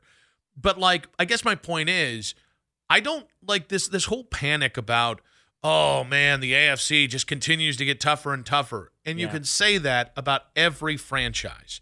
And the only reason, it's like people like Florio weaponize Deshaun's health and Deshaun's contract And I mean, I think you can kind of read between the lines why they would do that. One, Mike's a bit of a provocateur. Two, Mike has a problem with Deshaun, given what Deshaun was accused of and suspended for. Right. But there's no difference between what the Browns are going through with the uncertainty with Deshaun than the Jets' uncertainty coming off a down year without Aaron Rodgers, who's going to be 40 years old, coming off a bum Achilles. Right. Like, there's like 3 or 4 teams, maybe 2 teams really, that are top of the pops.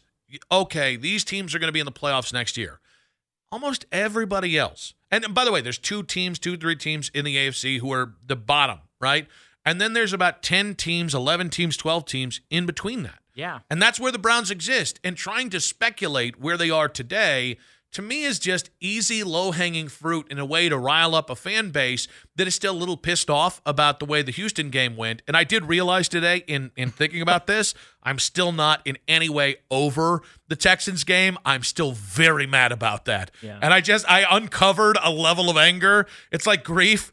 Like, I've been dealing with all this grief in my life, since my dad passed away 11 years ago. And I've been dealing with it. It comes in waves and all these things. The same thing can be said about the Browns' loss to the friggin' Texans. So you're still going through the 5 stages of grief. I'm going to have to bring it up in therapy because the dad stuff, I've talked about it enough. It's starting to kind of recede a little bit here. Now I have Browns agony to talk with my therapist about. I think everybody kind of has a similar take as to what happened last night. The Cavs went into Milwaukee for the first of 2 games. The second half will be tomorrow in Milwaukee. The Doc Rivers. I can't believe that ass clown got that job. It's not that this has to be the first time in history of any sport that within a 2-week span, a team will play another team 3 times with 3 different coaches. Yeah. It's by the way, that's a very Cleveland thing to do. This is very Dan Gilbert circa 2012 or something like that. But this is not I know. Well, I guess there is a Cleveland tie because the Haslams are part of the ownership group of the Bucks, but like. So what's interesting to me about that is, like, it proves to me that they just fired Mike Budenholzer to fire Mike Budenholzer, right? Which makes it even worse. Like, they did get swept out of the first round by the Miami Heat. It was an embarrassing loss. But, like, Mike Budenholzer, halfway through the series, lost a brother in a car accident. And there was just the guy that won the first the first title in 50 years wasn't given the chance to run things back and figure it out in Milwaukee. I mean, Mike Budenholzer with Dame Lillard and Giannis would have been special. I digress. This is not a Milwaukee show. But, like, I think everybody kind of saw last night coming. I have not heard one person surprised or outraged that the Cavs lost to the Bucks last night. And the reality is they had all hands on deck, and I just think there's something therapeutic. When the elephant in the room finally gets dealt with, and in this case, Adrian Griffin, their old head coach, was the elephant in the room. He was not well liked.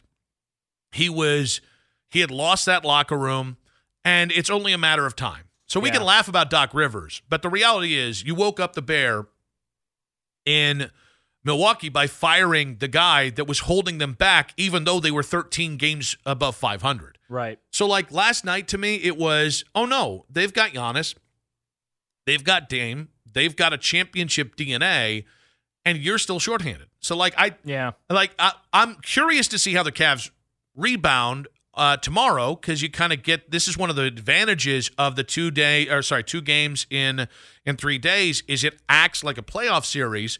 But even then, like, one of the flaws, and it's not a flaw, you're hurt. One of the downsides of right now is you don't have a lot of cards to play. You've got to win the way that you've got to win, which is high usage from Donovan, which is you're gonna shoot 45% on about 43s, and you're gonna play good enough defense, and that's the way you win right now. Yeah. And if anything, like that, and it's working. Well, okay, but I think it's working for now. For now. And I think that is the ultimate question. We talked about the Cavs in this winning streak, and I think it upset some Cavs fans who just wanted to enjoy the ride that they were on. And it's like, I totally understand that. But I think we've kind of got, I don't know if you agree with this or not, Daryl.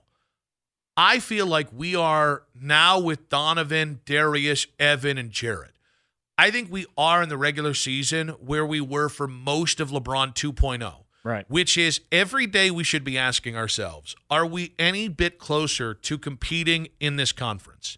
And that has nothing to do with whether you're the 4 seed or whether you're the 6 seed, or whether you're the 2 seed or the 4 seed. And it has everything to do with, do you have the pieces in place? Do you have the formula in place to compete in the playoffs? Yeah. And I don't think we're any closer to truly knowing that answer. And there's a part of it, I think there's a lot of people in town, including the Cavs, who are very comfortable with, well, I got to see it in the playoffs again. And there's something about that comfortability to me that makes me wildly uncomfortable. That idea of, we'll see. That just that just feels anti-championship mindset to me. Like, I think you know how these guys fit together. Yeah. I think you know that in a regular season situation, you can stagger Darius and Donovan's minutes, and you can stagger the minutes of Allen and Mobley, and you can when you do stagger the minutes for the bigs, you can put enough shooters out there to kind of handle that. I still think you're going to be caught in between two extremes, where you're going to be caught into your in between your offensive identity and what could win with you, which is you're going to put a buttload of shooters around these guards, and if you move the ball, you're going to get a lot of really good shots. But I think that identity is also counterintuitive to what you're trying to do defensively. Yeah. And it doesn't mean that they can't win with it, but it does pose logistical issues in a 7-game series or a 5-game series, and I think that's the concern. I think the idea that this team, like last year, we went in saying this team could be one and done in the playoffs because they don't have the experience necessary. They haven't played together, the fit issues, all that. They could be one and done in the playoffs, or we could see them going to that second round and being competitive. And it ended up being the most concerning level, which is you got gentlemanly swept by the New York Knicks, and you just got your ass hammered. Yep. So what scares me about this year is I think we all look at this and go, I think they kind of have the same trajectory. Right. They could be anywhere from being out in the first round, or maybe they're really competitive into the second round. But I don't know definitively they're any closer.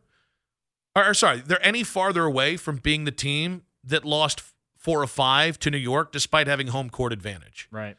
And that scares the crap out of me. It really does.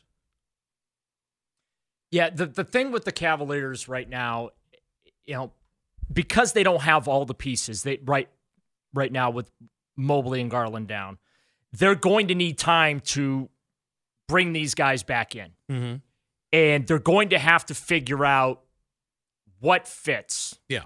And how it's going to fit and how it's going to match up. I think part of the benefit now is they have found ways to win, right? And, Donovan has been beyond fantastic, right? Yeah. They're finding role players coming off the bench that have done a really good job. And let's be honest about it. A big reason why they were shown the door so quickly in the playoffs last year by the Knicks is the fact that, the bench was terrible. They got no contributions from the bench. They couldn't count on anybody from the bench. A little different this year.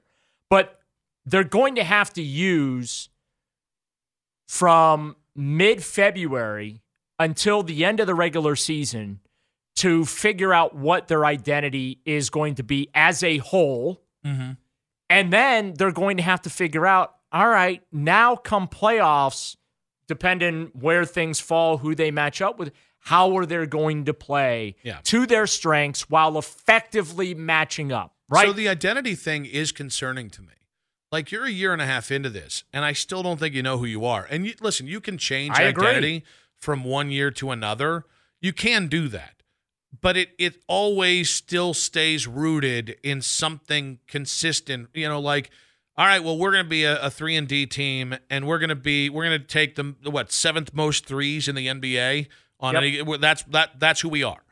Okay, but that's still rooted in that defensive identity. Yes. And so I think that lack of identity is probably what scares me more than anything, because you mentioned, you got to figure it out. Well, to me, in the NBA, I think sometimes we just go, well, the players are going to figure it out. Well, but the players don't control the rotation. Right. And I think with the way this team is built, it shouldn't have taken 2 catastrophic injuries where we saw Sam Merrill. It shouldn't take, and I was saying this before, and listen, I am on the record as I don't think JB is a good coach. I think he's a good culture coach. I think he's a great rebuilding coach. But when it comes to doing the things you need to do to win in the playoffs, that is rotations, that is strategy, that is in-game, drawing out of bounds plays, like crucially managing the most important parts of the game. And I just have never seen JB do any of that stuff reasonably well. And certainly last year was really alarming. Right. So I'm on the record as saying I don't think this is the guy to do it. But like one of my biggest frustrations and the thing that I point to is like from really November to May, you should be trying every single lineup in your head. Even if it's just once a week, you throw the lineup out there just to try because you never know. Like how guys. I got to pause you there for a second because it's not the worst idea. Mm-hmm. But you do the experimentation against the bad teams. Yes.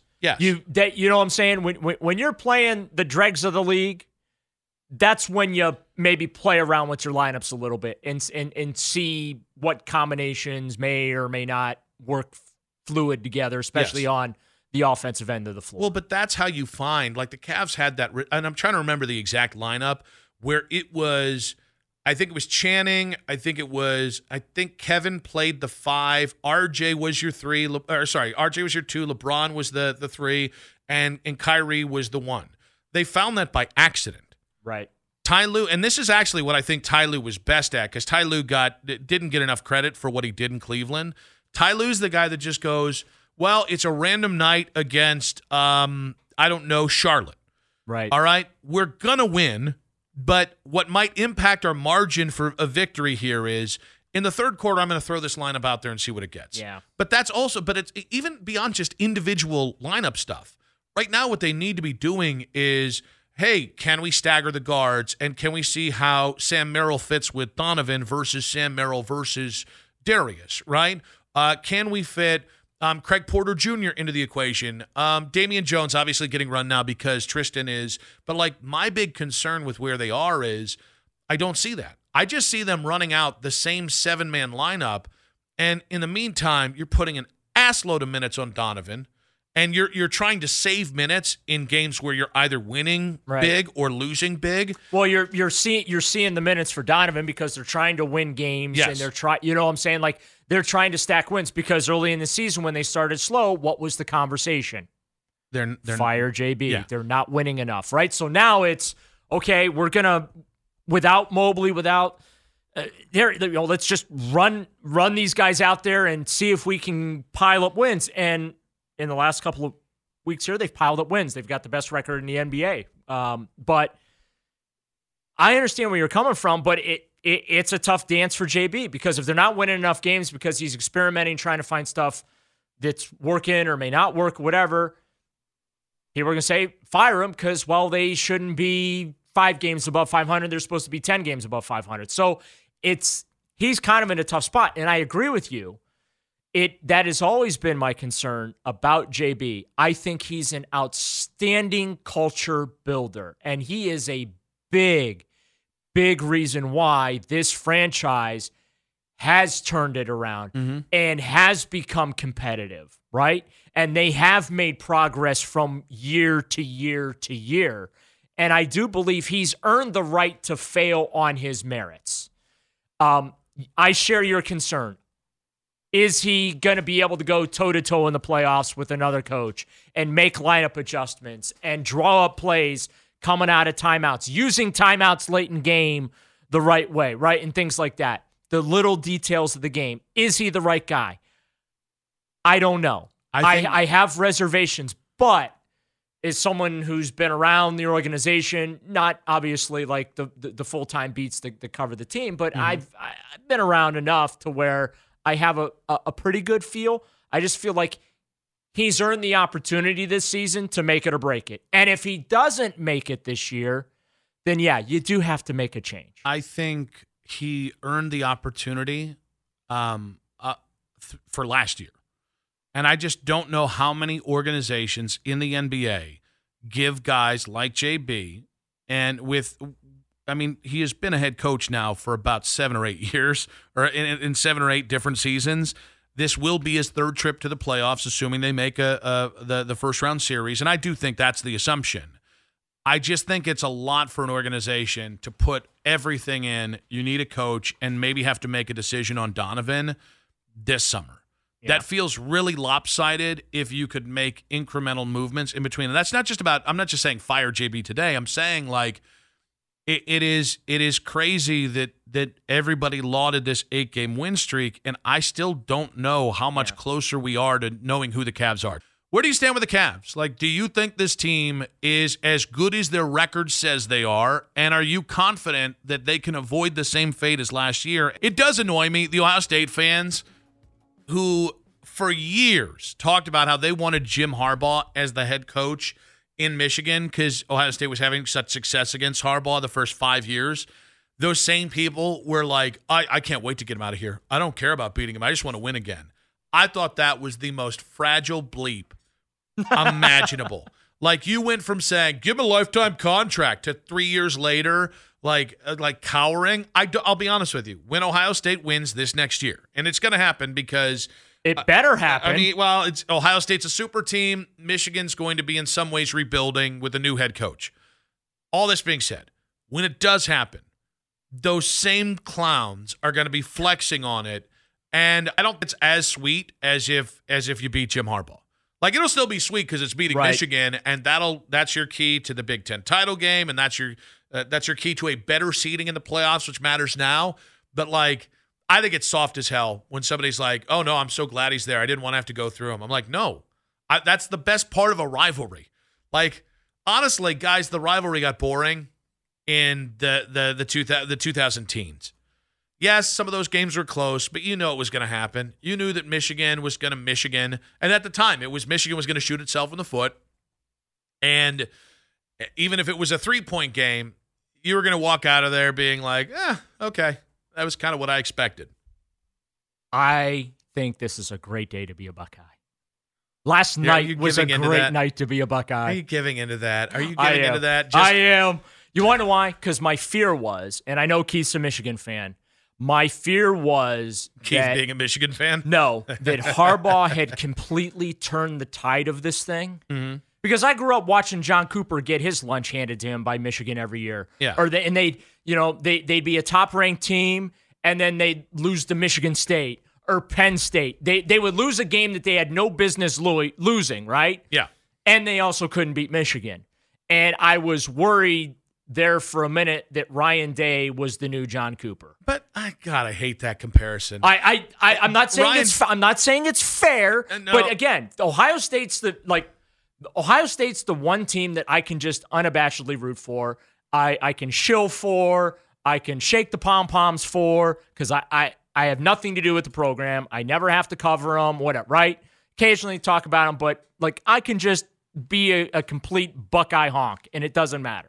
And I, as a Buckeye fan, detest the fact that he's 1-3 against Michigan and he's 1-3 in the college football playoff. For $10 million a year, that is not the return on the investment I'm looking for if I'm a Buckeye fan. How much money do you put into the coffers down there in Columbus? Not a penny, but I'm just saying. Yeah. This is a couple T-shirts, Nick. Yeah, this is spend Jimmy Haslam's money all over again, isn't it? I can sit in my ivory tower and I can scream about them losing to Michigan, and I can scream about them losing in the college football playoff. And I hate the fact that Jim Harbaugh cheated and won a national title. Oh, God, and that's another soft-ass fan thing. The whole cheating thing. The look on Keith's face now is priceless. And here's the thing, like, anytime you just say, yeah, the cheating didn't matter, all of a sudden you become a Michigan fan. I know. When instead you're just not being a baby about losing. Right. Like, I just think, like, this is just exposed. I just can't accept the fact that Michigan was better than Ohio State, so I have to cling to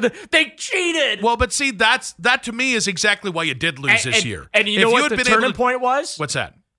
Michigan begging out during COVID. That was the turning point in the rivalry. Okay. Let me get back to this. As I'm winking at Keith. Let me get back to this. If you had been able to accept that Michigan had just built a better Big Ten team than you, meaning They were dominant in the trenches, and they played the best style of Big Ten football. Right. If you had just been able to accept that 2 years earlier, you wouldn't have lost this last year. I know. Or maybe you wouldn't have lost 2 years ago. You're not telling me anything I don't know. But I think it should not have taken 3 years for Ryan Day to wake up. Right. But also, it shouldn't have taken Ohio State fans 3 years to wake up. Yeah. And what I will say about this is we have to put this John Cooper thing to bed. Listen, if Ryan Day, I still have, it's still an open wound at times. John Cooper was never in the national title game as a head coach, so that's one. Yeah. Ryan Day was in the playoffs his second year as a head coach. Yeah. That's pretty good. Ryan Day was also in the playoffs last year, even though I know that you still lost to. By the way, he to inherited Georgia. the team that he went to the playoffs. Oh my God! You're just playing the hits here. That's what you are. It's like I'm talking with Anthony Lima here. Is Lima feeding you these notes, these grievances? Lima doesn't talk to me because I'm not big enough. Ooh, okay. Continue. Just I'm go not on. important enough. He took pictures at his birthday party, though. I know.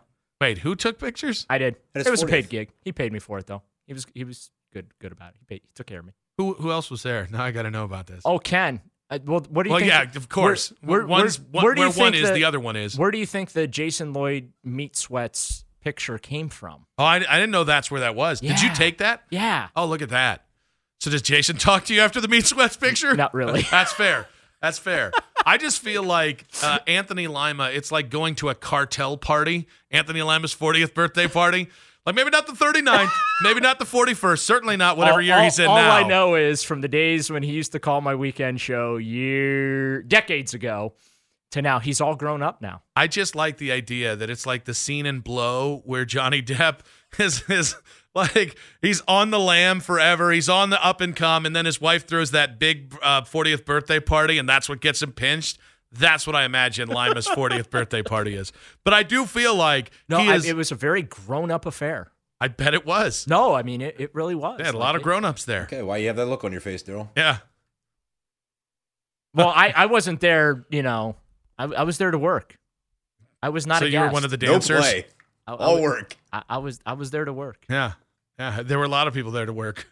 They're called escorts. Nobody? Anybody? Nope. I'm just guessing. I'm guessing that they would be there because it's such a high-profile event. No, right? his wife was there. Was it on some island with some guy named also named Anthony? No, it was a very family Was affair. Clinton there? Nobody. No, I'm asking. I don't know. You were on your own. Yeah, I am gonna let you just drown in the pool. And I'm gonna sit here and watch it happen. Honestly, it's more like snorkeling at this point. It doesn't really feel like drowning. I'm having quite a bit of fun here. So, getting back to your Ohio State panic. No more panic now?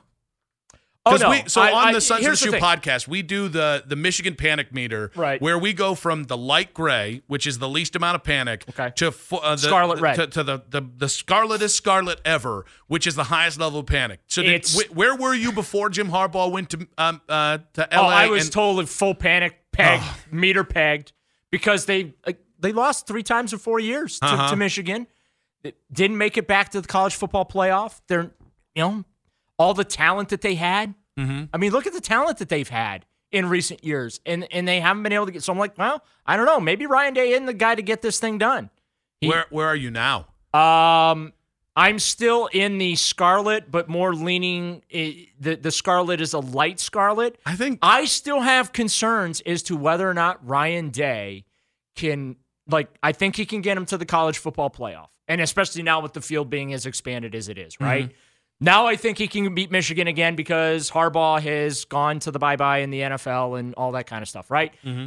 But I know he can recruit. I mean, Brian Hartline, look at the talent Brian Hartline's brought and all that, right? I like them bringing in Bill O'Brien, but I'm not sold that Ryan Day's the guy that's going to be standing there holding up the pretty gold trophy. I'm not. I will believe it when I see it. Like when Jim Tressel was hired at Ohio State, I was like, I bet you the Buckeyes are going to win a national title. Guess what? They did.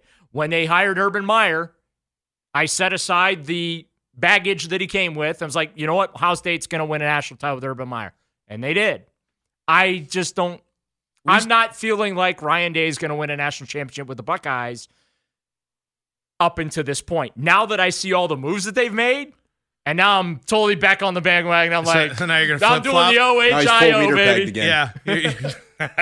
Thank God for college football free agency, Keith. That's all I have to say. So I'm sorry. It's called the transfer portal. I think what is fascinating about where they are is we've gone from, oh, my God, I'm so panicked. You just have to beat Michigan. If you just beat Michigan, Right. Ryan Day can keep his job.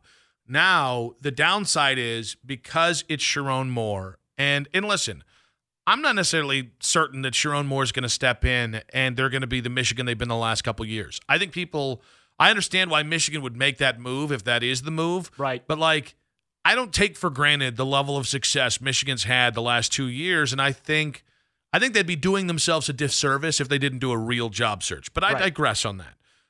But because Harbaugh is not there, because you've spent all this money. And by the way, I'm thrilled about that. Well, but I think you've gone from, oh my God, please just beat Michigan. We're sweaty and we're puffy. We're Lima at his 40th birthday party. We're there to now it is, well, now you got to win a national championship. And I think that is. And that's where I meant, and I always say this about the Browns and the Guardians and the Cavaliers, why I don't get into the championship or bust narratives with those teams, because I've covered so many playoff runs and stuff, and I have a firsthand look of just how hard that is to move on and advance, right, and compete for championships. But, with Ohio State, I'm there. It's championship or bust for me for the Buckeyes right now. They have But how much of that is influenced by the fact they haven't won a national championship with Ryan Day and they haven't beaten Michigan? Because I think it's very much influenced by that. But I think that's where it's circular logic. And I admit that. I totally admit that sometimes I'm not logical when it comes to Ohio State football because I'm a fan and I'm rooting for them. Mm-hmm. I admit that. I'm not logical about it all the time. Well, but that's why Keith's in the room laughing at me right now. That and a couple other things. But Where I'm at with Ohio State right now, with all these kids that they've gotten, they've killed it in the transfer portal. But do you understand how insane it sounds that at the start of this month, it was just beat Michigan, we're sweaty, we're puffy, we're scared of the Big Bad Wolverines, and what is it, 25 days later, because Harbaugh's gone and you've had this transfer portal stuff, that now all of a sudden beating Michigan isn't enough. Yeah, go win it all. That's where it is. Listen, I'm crocodile tears for Ryan Day. The man's making $10 million a year. If he were to get fired tomorrow, he'd have another job. Don't cry for me, Argentina. But at the same point, that's categorically insane that we would go in 25 days. And that athletic director gave one of the largest buyouts in history to a coach. I actually think where I'm actually going to go is I think it's going to be funny when Ryan Day beats Michigan and maybe loses in the third round of the playoffs and then gets the biggest contract extension. I just want to be – I want to have – I will cede Sons of the Shoe to you and Anthony Lima for one podcast, and I'm going to be sitting there with Anthony Lima's cartel connections, just enjoying, just chasing the dragon, watching the two of you spin in circles at the big contract that Ryan Day just got. Yeah, but what happens if they put record numbers up for the podcast, Nick? You know what? Hey, Ohio State loses to Michigan, and I can live with it. I can lose the podcast to Daryl and to Lima. Actually, Keith, I can pretty much guarantee that's not going to happen. I want to get to something that I've never done as an adult that I don't say being forced to do, but I've started to do, and it's for a very a special event. Stop eating? No, that's never going to happen. Okay. No. I mean, we can eat less. We will never stop eating here. Look at this. This is a body by food. It's going to stay a body by food. But we were just having the conversation about Ohio State and how irrational we are. It's just funny, the reaction to Jim Harbaugh going to the NFL. I poured one out last night.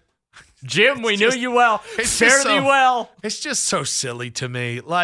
It's like when people panic about, the rest of the AFC. I don't give a rip. What are the Browns doing? Right. I focus on from a Browns perspective, because here's the thing.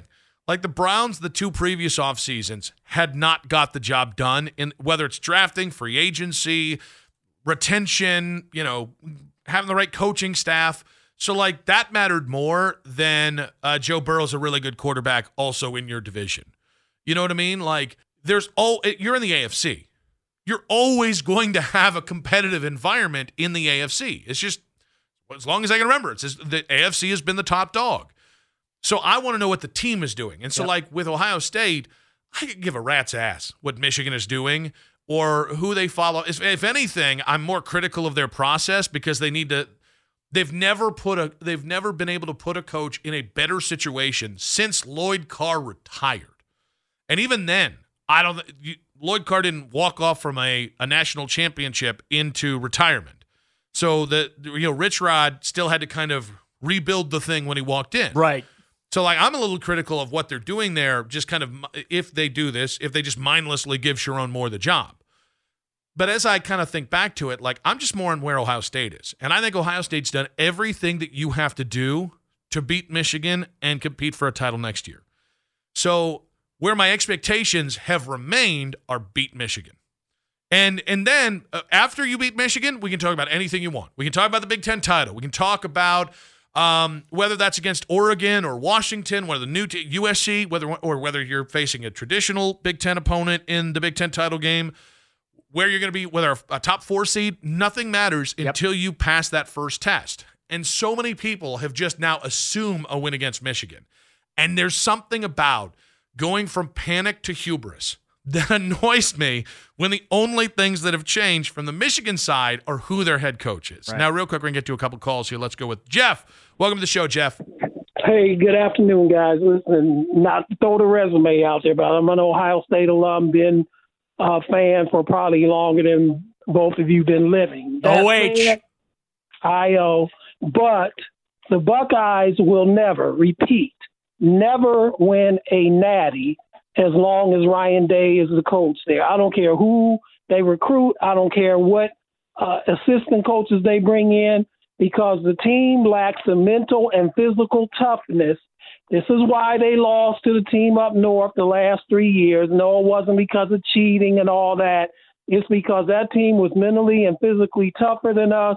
It reflected Harbaugh. And for people to assume that just because he's gone, last time I checked, Sharon Moore was beating Ryan Day back in November. Yeah. So as long as Day is there, we're not winning a title. I don't care who they bring in. Jeff, I appreciate you. What I would say is even as late as last year, Ohio State was closer to winning a national title than Michigan was, despite the fact that Michigan had won 2 straight games.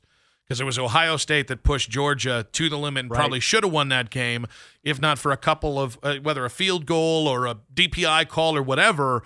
So, like, that to me, you're just proving my point that the fragility of fan bases, this Ryan Day panic is asinine to me. One more here. John, welcome to the show, John. Hey, guys. How you doing? Doing very well, buddy. What you got for us? I want to talk 2 things really quickly, like the Scarlet Panic meter, Scarlet and Gray Panic meter. Mine's at a very light gray for this year. I mean, not because Harbaugh is leaving, but because Michigan is losing 40-plus seniors this year. And seniors, too. They got guys that are like 72 that are leaving Michigan now. Yeah.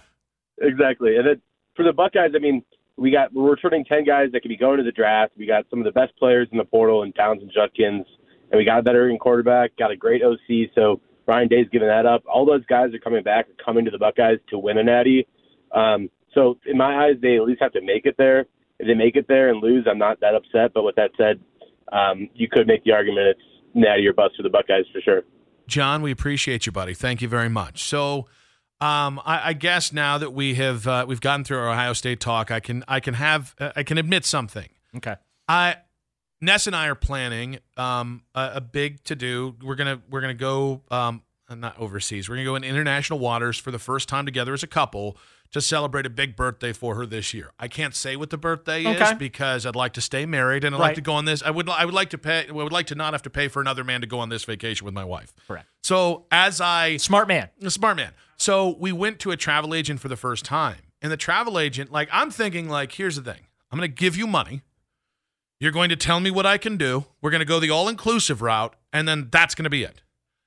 I didn't realize, like, because the point is that's what the money, not to go full Don Draper, but that is what the money's for. I give you money, you plan things for me, I don't have to do it, and then, boom, I'm sand, my ass in sand coming up in 3 or 4 months, whatever. Maybe in the good old days, yes. Well, but what back annoys in the days when you go to AAA to get your triptych, remember those? No, I don't. Oh, no, because I'm actually young. Those were glorious times. When you went on vacation somewhere, you get your travel pack and your triptych, which be the map you flip. Like that was the big thing, riding in the car. Ooh, we get to flip the page on the map because we've gone. So, yeah, it's a little different now booking trips. Well, but now, from what I've been told, I don't know because So- I don't have that kind of disposable income, but yeah, I hear it's a big deal now. I thought all-encompassing meant you didn't really you planned it when you would say Travel, today I'm going to room, go to board, this is going to be food. my dinner, this is going to be my lunch. Yeah.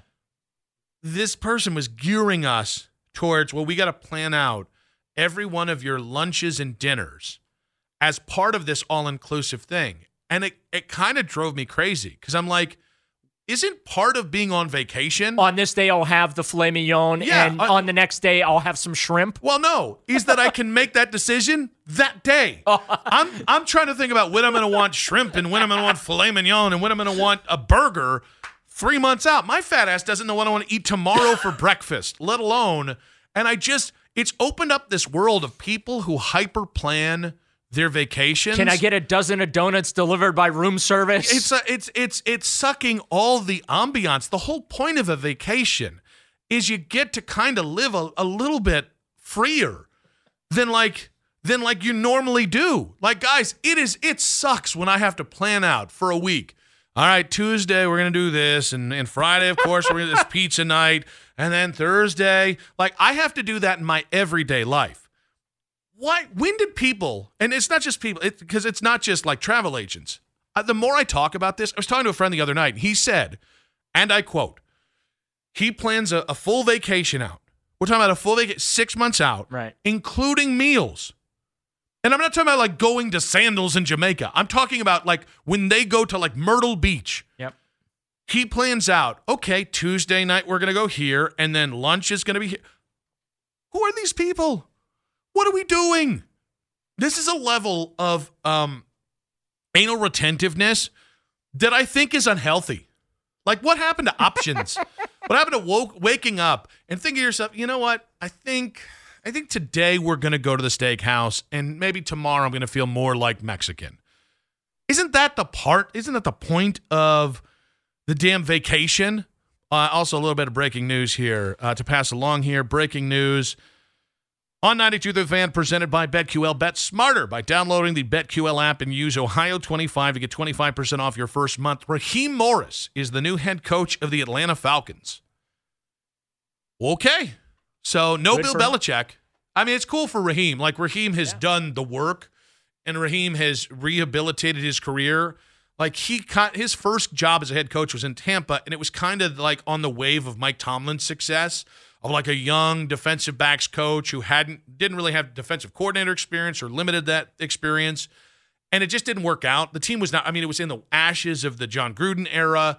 This is cool. That Atlanta team, he should be able to step in there. They've got a lot of talent on that Atlanta team. How about Bill Belichick now? It doesn't look like he's getting hired anywhere, and he's 27 wins shy of the all-time record. I think he did insane. The mutual parting of the ways instead of making Kraft fire him and stuff. What a miscalculation. I mean, he's going to be okay, but it still is. It's befuddling. It's befuddling that Bill Belichick can't get another job. Listen, I'm not shedding a tear for the guy. I'm just saying that I don't think that this worked out the way he thought it was going to work out. We're gonna continue on the conversation about planning meals on your vacations in advance because you people are sick. If you're doing that, that is a level of mental illness that I cannot. I got to see if Keith is into that because he's all swollen stuff. He looks like he might plan that. Mac barely knows what he's going to do the next day. He just knows he's going to. I almost said going to school. You kind of got a little bit there. The latest in the Cleveland Browns offensive coordinator search, Brian Johnson interviewing with the Browns today. The Browns had requested to speak with Chargers offensive coordinator Kellen Moore. Apparently, they've been granted that, as Mary Kay Cabot just tweeting out just a little bit ago here, that Kellen Moore's interview with the Browns for their offensive coordinator position is going to be on Friday. So the names continue to roll in, and it'll be really interesting to see the reaction. From my standpoint, I'm more intrigued by how Browns fans are taking this in. I think the general idea of what the Browns are doing is it seems like they're building a collaborative God, I'm starting to just use their words. They're starting to build kind of a supercharged offensive staff with a bunch of young, bright minds. And so I'm really intrigued to see how many hires there are, how they kind of line up. And obviously, we still have an eye on whether Bill Callahan will or won't be the offensive line coach. Initially, I really feared. The second Brian Callahan got that Tennessee job, I feared Bill was gone. That doesn't seem to be fait accompli. That seems to have cooled that concern. But obviously, we got the Jim Harbaugh stuff. He's going to the Chargers to be their head coach. They need to find a GM as well. And there's a rumor that they could be not rumor. There's a report that they could be taking from the Ravens front office one of the trusted assistants of Eric DeCosta. So a lot up in the air right now. Oh, by the way, the conference championships in the NFL this weekend, and then we have that weird abyss in between the conference championships and the Super Bowl, which I'm not looking forward to, but I am looking forward to this weekend, and I am looking forward to our next guest. We talk with him every single Thursday at 5:20, the great Albert Breer of the MMQB on the North Olmsted Chrysler Jeep Dodge Ram Hotline. Albert, welcome to the show. What's up? Oh, just living in this weird world where Ohio State fans are somehow counting a victory because Jim Harbaugh went to the NFL. Just that. Yeah. Are you counting it as a victory? Sorry, and I'm like, my bad. I'm just checking my phone again. It is. You know what's funny is I got a few text groups I'm on with my friends from school, and one of them yesterday was like, oh well, this is great because now I can actually root for the crazy bastard and really enjoy the crazy bastard. And it's weird because I was saying this to Keith off the air.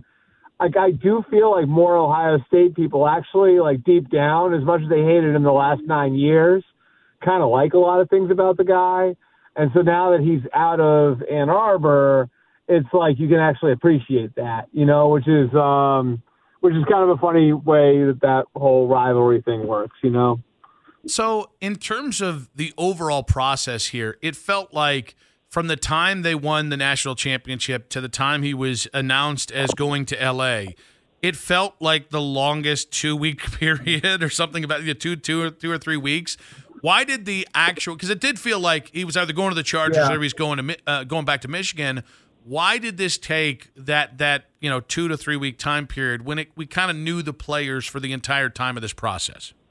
Yeah, I just think as much as anything else, it's his past experience, of course, and – some of the things that went wrong in San Francisco. And I don't think it was ever money, although money's always a part of it. There's some back and forth there. I think more so it's just, you go through it and, all right, what's ownership's role going to be day to day? What's the owner's son, who is the president of football operations, John Spanos?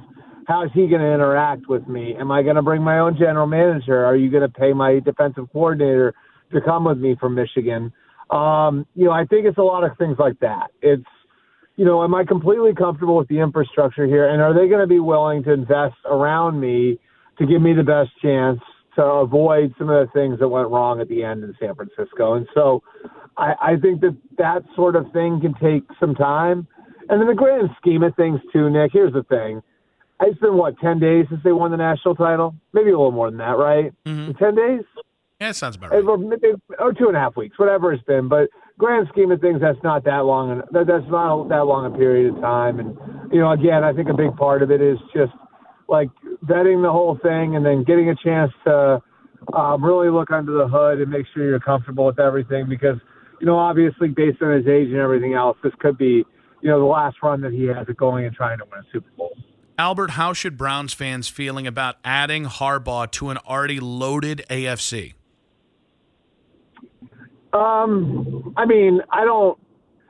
It definitely doesn't make things easier. But I think, with so many of these guys coming back next year, it was already going to be difficult. So you just sort of throw another log in the fire. The Chiefs, the flawed Chiefs team is back in the AFC title game. There's a chance their roster's better next year. Buffalo, you would assume, might be a little healthier next year than they were this year. Cincinnati didn't have Joe Burrow. He'll be coming back. The Browns themselves, with Deshaun Watson's health. And the health of their tackles, so, I look across the conference and obviously like we sit here with one more AFC game to go this year. And, what we thought it was going to be isn't close to the reality. Right. But, I think like looking forward, you knew what you were dealing with at the beginning of this year. You assume with a couple of different twists and turns, it's going to be much more difficult next year than it was this year. And it'll look a lot more next year like we thought it would look like this year. And so I think adding Harbaugh to that mix, it's just throwing another log in the fire. Albert Prier of the MMQB on the North Olmsted Chrysler Jeep Dodge Ram hotline. This is something I'm watching with a slight bit of paranoia. Should we expect Bill Callahan back in Cleveland at this moment? I think the answer to that is yes.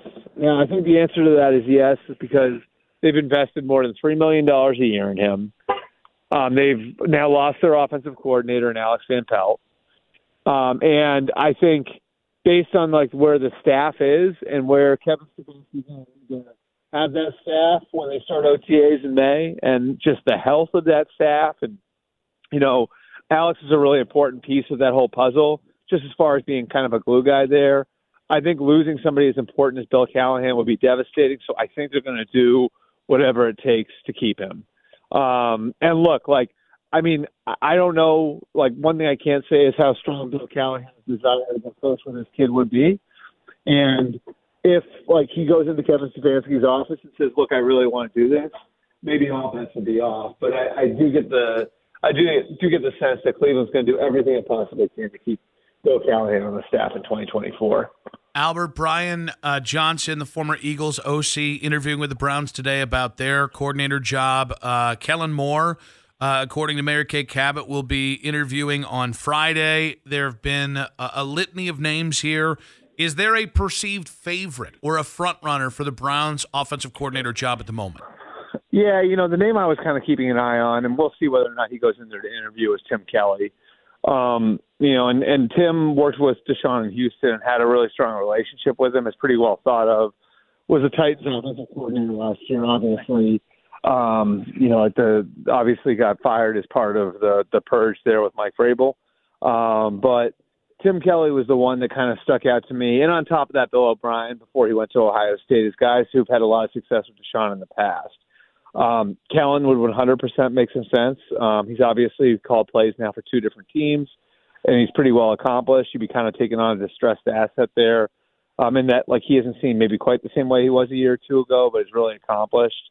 So my feeling is the reason for this move was because of people higher up than Kevin, feeling like they had to do something to get a little bit more out of Deshaun. So, I think that's why you see the first two guys come in, and Kellen Moore and Brian Johnson being guys who've been very focused over their careers in the quarterback position.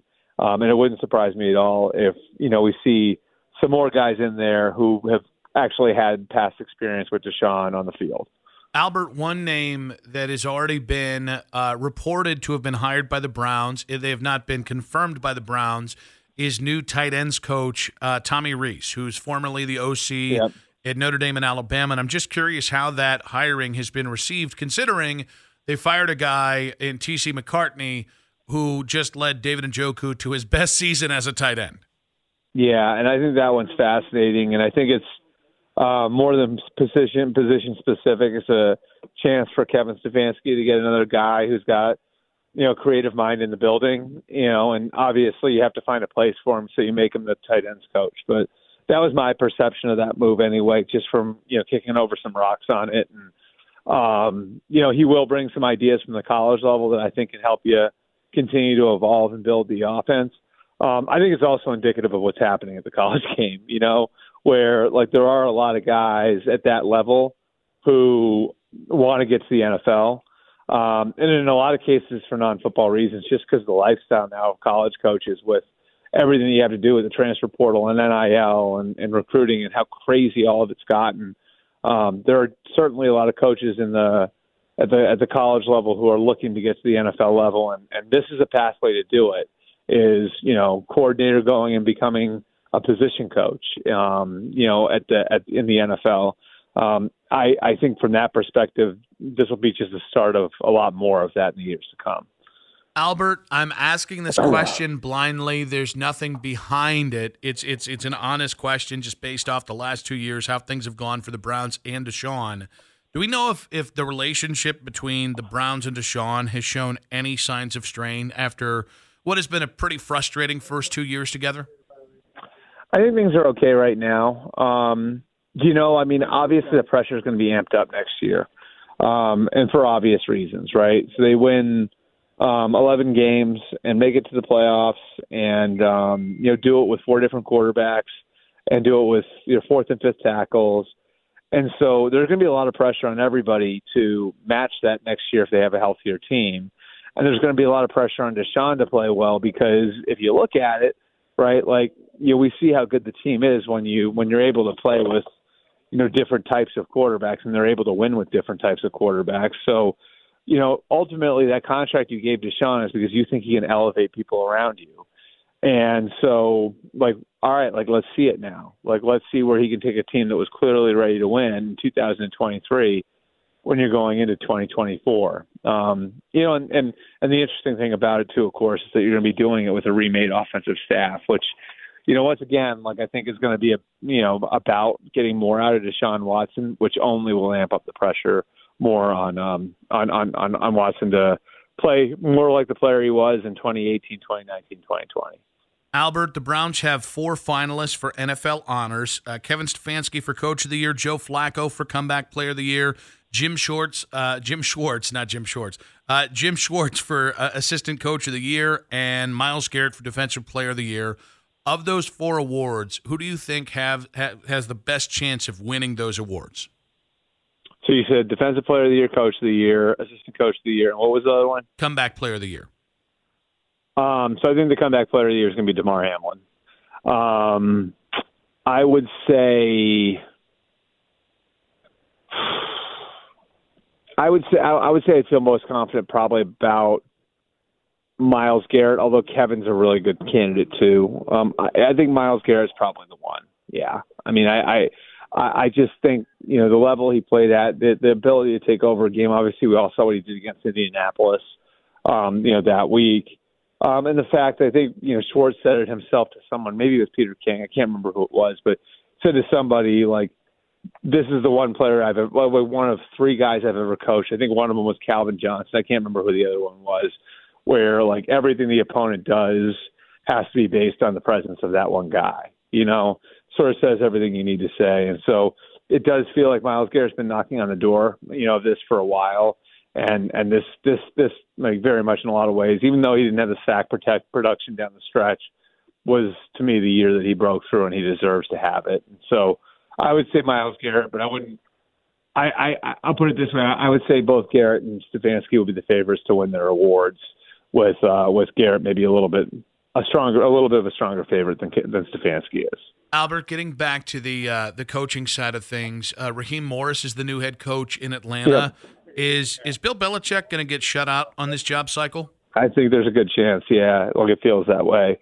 And that one's fascinating because I think that has as much to do with the infrastructure of the Falcons and what people around Arthur Blank wanted to do and what Blank himself wanted to do and how all this stuff works. I think Blank went into the process very much wanting to hire Bill Belichick and very much wanting to see what he could do with the greatest coach of all time. And then obviously the process plays out. And I think the other people in the building, it was, well, do we blow the whole building up, And as time went by, I think Arthur Blank was slowly kind of moved off of his spot by some people who, quite frankly, might not have been there if Bill wound up getting the job. So I think that as much as anything else is what it was.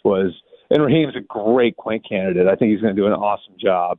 But if you want to talk specifically about what happened with Bill, I think that was it. Was that Arthur Blank went into it intending for Bill to be his guy, and then got moved off of his spot by some people whose jobs might have been in jeopardy if Bill had gotten the job. Albert, to Buffalo, I wanted to fire Sean McDermott myself on the 4th and 5 call at his own 30 in that game. It turned out to not matter because of the fumble out of the side of the end zone. I am curious, is Sean McDermott 100% safe moving forward this year with Buffalo? I think so, yeah. I mean, I don't think they would have put him out there the other day, so I'm going to say yes. I think, it'll be interesting to see what he does on the offensive side. If he keeps Joe Brady, I assume he would, because that's what Josh Allen wants. And does he hire a defensive coordinator? So I think there are still some moving parts there, but I expect Sean McDermott to be back in 2024. All right, getting it back to the Ohio State-Michigan thing, given how well this month has gone for Ohio State, and I don't say how poorly, because Michigan's going to be just fine, whether it's Sharon Moore or Alex Orji as a quarterback, whatever. I'm curious, have we gone from it was simply beat Michigan or bust to now it's national title or bust for Ohio State? Yeah, I would say based on everything that they've put into the program, 7, 8 guys who are probably top 100 picks coming back to school, all those guys draft eligible. Going and getting Caleb Downs from Alabama, going and getting Will Howard from Kansas State. It does feel like all those chips have been pushed into the middle of the table. So, at the very least, beat Michigan, win the Big Ten. I still think, if you look at this group and what they have and where they could go defensively, potentially with the group that they have, and then if they can be good enough at quarterback, which is Ryan Day's specialty, and you bring in Bill O'Brien to help on that side, I think that either they or Georgia are preseason number one, and in that sort of scenario, of course, it'd be disappointing if you don't win the whole thing. Albert, you're the best, buddy. Appreciate you, and enjoy the conference championship round this weekend.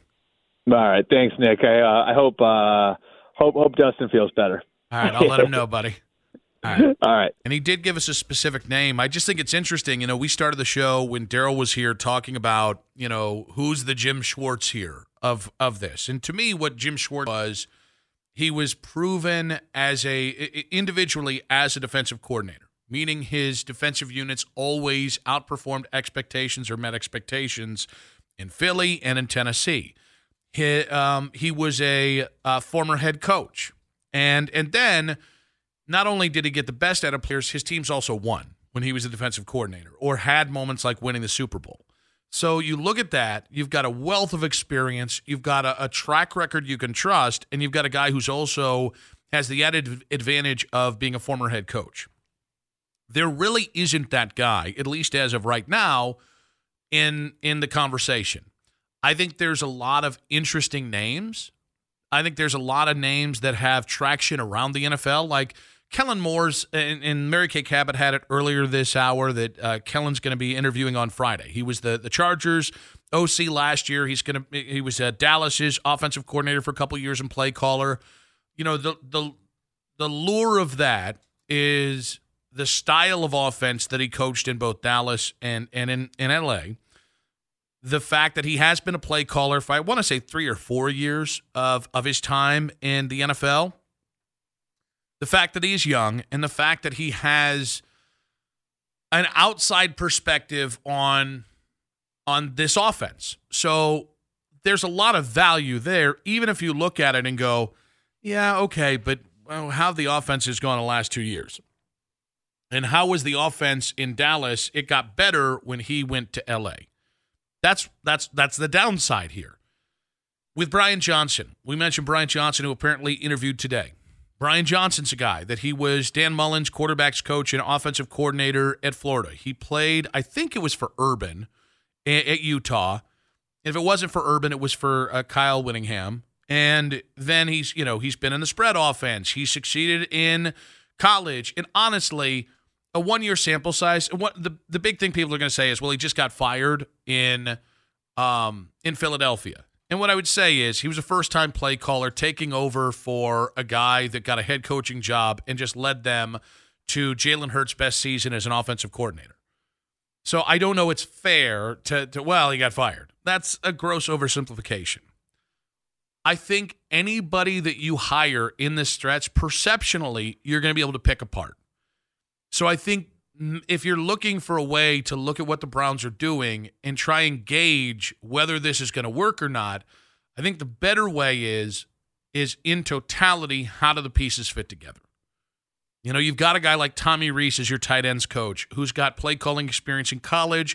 He was a offensive coordinator at 2 major programs. He's 31 years old, and he's thought to be as a former college quarterback, really, really bright, X's and O's kind of guy. So what they do, and whether they split up the offensive coordinator job and the quarterback's coach, whether they go to passing game coordinator, run game coordinator, all that kind of stuff, in reality, I think I'm intrigued by every one of the names that, even Ken Dorsey, I'm intrigued by the names. I'm not sold on any of the names. And, you know, the one name that Albert had kind of pointed out feels like that guy's going to be available, and it's Tim Kelly, who was the offensive coordinator at Tennessee last year. I think the last year Deshaun was there, he was the play caller for Deshaun. It's not the sexiest name. It's a guy who's been effectively fired twice in roughly 4 years. But where I think it makes sense is he has experience with Deshaun. He has coached in an offense that has gotten the most out of Deshaun. And this is another name that you can add to the conversation that might give Deshaun a 10% chance better because of that familiarity to be the best version of himself. This is a long-winded way of saying I don't know that there's any name that is going to make all Cleveland fans do what we did all year long, which was I trust in Jim Schwartz. I don't know that there's the Bill Callahan equivalent here. But I will say, overall, I think the Browns' offensive coordinator search to this point has been very interesting. I don't know how to do this without taking shots. I think it's cool that Billy Joel and Rod Stewart are going to come to the Browns Stadium. I should lead with that before I kind of have the conversation we have the conversation. Because it made me think about this. Like I shared earlier in the show when Daryl was here that, you know, Ness and I got Aerosmith tickets because she's never seen them. And this is allegedly Aerosmith's farewell tour. I say allegedly because you just never know. Like Kiss literally had a farewell tour, and like a week ago, Gene Simmons is like, yeah, I think we could be getting the band back together. It's like, that's not how farewell. This is like rock bands have more retirements than Ric Flair, and it's getting a little much for me. But like, when I got the Aerosmith tickets, I did it understanding that I don't think I'm not going to see the best version of Aerosmith I've ever seen. All right? Like, I know I saw them with, I actually think it was Kiss, about 20 years ago at Blossom. And I think I saw them, they did some hair band tribute act. So some hair band was on tour with them. It's like a year later. I went and saw that too. Because that back when I was in high school, I was really into Aerosmith. It was one of my favorite bands. And I've evolved since. But in going to this concert, I know I'm going to hear Dream On. And it's going to be about 60% of what Dream On is on radio, right? Or on vinyl. And yet I'm still going. And so, like, there has to be a point. Like, the Rolling Stones are coming to town as well. And I'm a late in life Stones fan, all right? Glaucoma medication and vinyl have opened my mind to the Mick Taylor era. So like I'm there. There's about 4 albums. They blew my mind. All the other stuff is just kind of stuff, right? Like they have a new album. Good for them. You know what? They're 80. Good for them. But like you're gonna go see Mick Jagger, and there's gonna be a part of you that says that dude is old as balls. Like that dude, I mean, for the love of God, and he's doing the same seductive chicken face thing that like got women hot and bothered 40 years ago. And there's going to be a part of me that, as somebody who intuitively understands the hilarity of situations, there's going to be a part of me that laughs internally at that. So I'm wondering, like when you go to see, let's say, an advanced age act, is part of it just to say you saw him? Like do you, like when you buy tickets for Billy Joel and Rod Stewart, does part of you realize it could be not a good show? I'm not trying to be a D here. I'm just saying, like, I saw Cage the Elephant open up for Black Keys a decade ago. And it was right before Cage hit. Like, well, Cage had already had that first album with Ain't No Rest for the Wicked, but like, they had been building to being a headline band themselves. That was like their last opening tour. And so I saw a band on the cusp, and that was right after the Keys, that big album they had with like Gold on the Ceiling and everything, right before they kind of went on a little hiatus because of the pressure of being that big of a band. So they were one band ascending at their peak, and both bands were insane live. So when I go to see a band that is like under 60, let's just say, I do go expecting this thing. Like I saw Lucas Nelson and Promise of the Real a few months back, House of the Blues. If I had gone there and they were playing the songs that I love at 60% of what I'd be pissed. I'd be like, what the hell? Like, what? You're 30. Like, what are we doing here? But admittedly, like, I'm going to Arizona. I'm going to Aerosmith to kind of say goodbye. You know what I mean? Like, there's a morbid curiosity factor.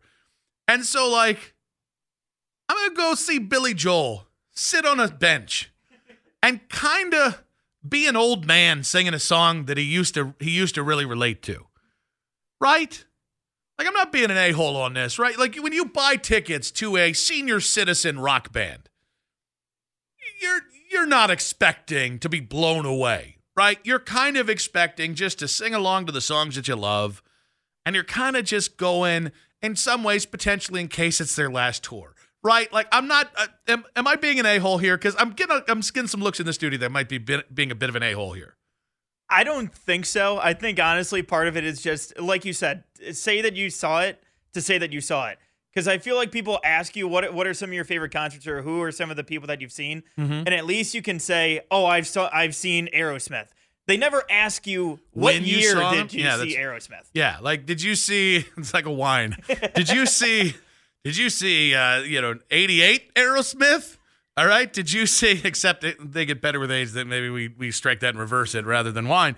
You see 05 Aerosmith, or did you see 2024 Aerosmith? Captain Jim saying, would you not go to see Terry Funk at his 32nd retirement match just to say you saw him? Terry Funk over Ric Flair. I mean, I guess, but like, I don't know. Listen, I do not begrudge any of these acts for continuing to make money. Paul McCartney is 80 years old. He cannot hit 12% of the notes that he could hit, 20 years ago. Actually, probably 30 years ago. He shot his voice fairly early. It's like Robert Plant. Like, Robert Plant has not been Robert Plant since, like, 1985. But the point is, I don't begrudge them, but I also don't go into it with the same expectations. And I really feel like I'm just kind of being an a-hole here. The more I talk about it, the worse it gets. So I'm going to go with Tommy. Tommy, welcome to the show, buddy. Thank you, Nick. Nick, I got to tell you, back in the day, okay, I saw Aerosmith and Joe Cocker at Edgewater Park. Uh-huh. It was a free show, okay? Aerosmith, it was before Walk This Way, okay? Walking the Dog was their big hit. Mm-hmm. So anyway, they played. It was wonderful. Then Joe Cocker came out. He was so effed up. I mean, he almost passed out on the piano on his third song. Aerosmith came back out, did a couple of his songs, and finished the show. It was incredible. It was unbelievable. And then I saw Aerosmith after that. But this was just the way music was back in the day. It was a free concert. It was unbelievable. So let me ask you, do you have higher expectations if you were to go see Aerosmith this year than you did in 1975 when you went to go see Aerosmith? No. And it's like, okay, I don't think you can hit the notes that you want to hit. All right. Okay. Now, I've seen the Stones 3 times. My wife looked up the pricing for the tickets. Nosebleeds were like $300.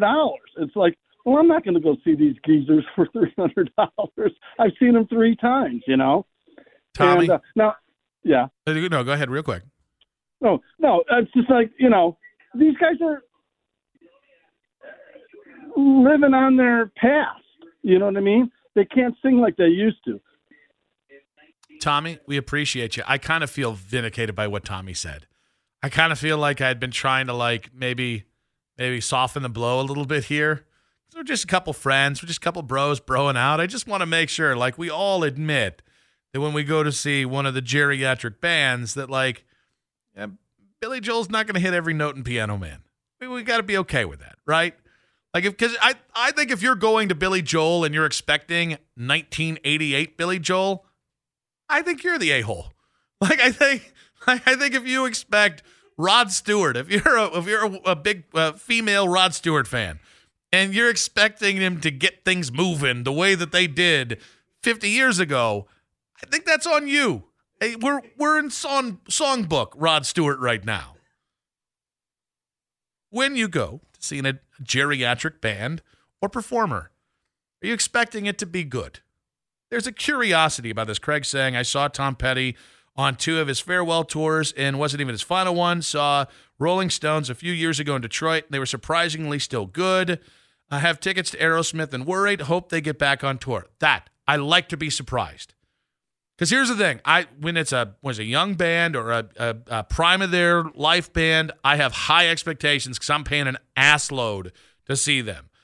I then lower the expectations for the older bands, even though I'm paying 3 times the price for those tickets, hoping they can still clear the bar. Like, all right, you know what, Steven and Joe, I'm going to put this bar right here. Clear this bar, and we'll be okay. I was going to say, as a concert goer, would you rather go in with the high expectations, or would you rather go in with the low expectations of like an older band versus like the high expectations of like a band that's like on the cusp there? It should be relative to how much you pay. That it can't be.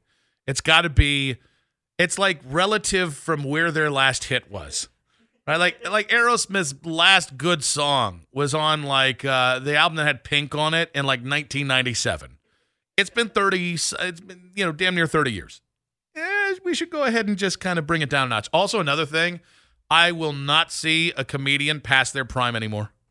I will not. John Mulaney, peak of his powers. I will see John Mulaney.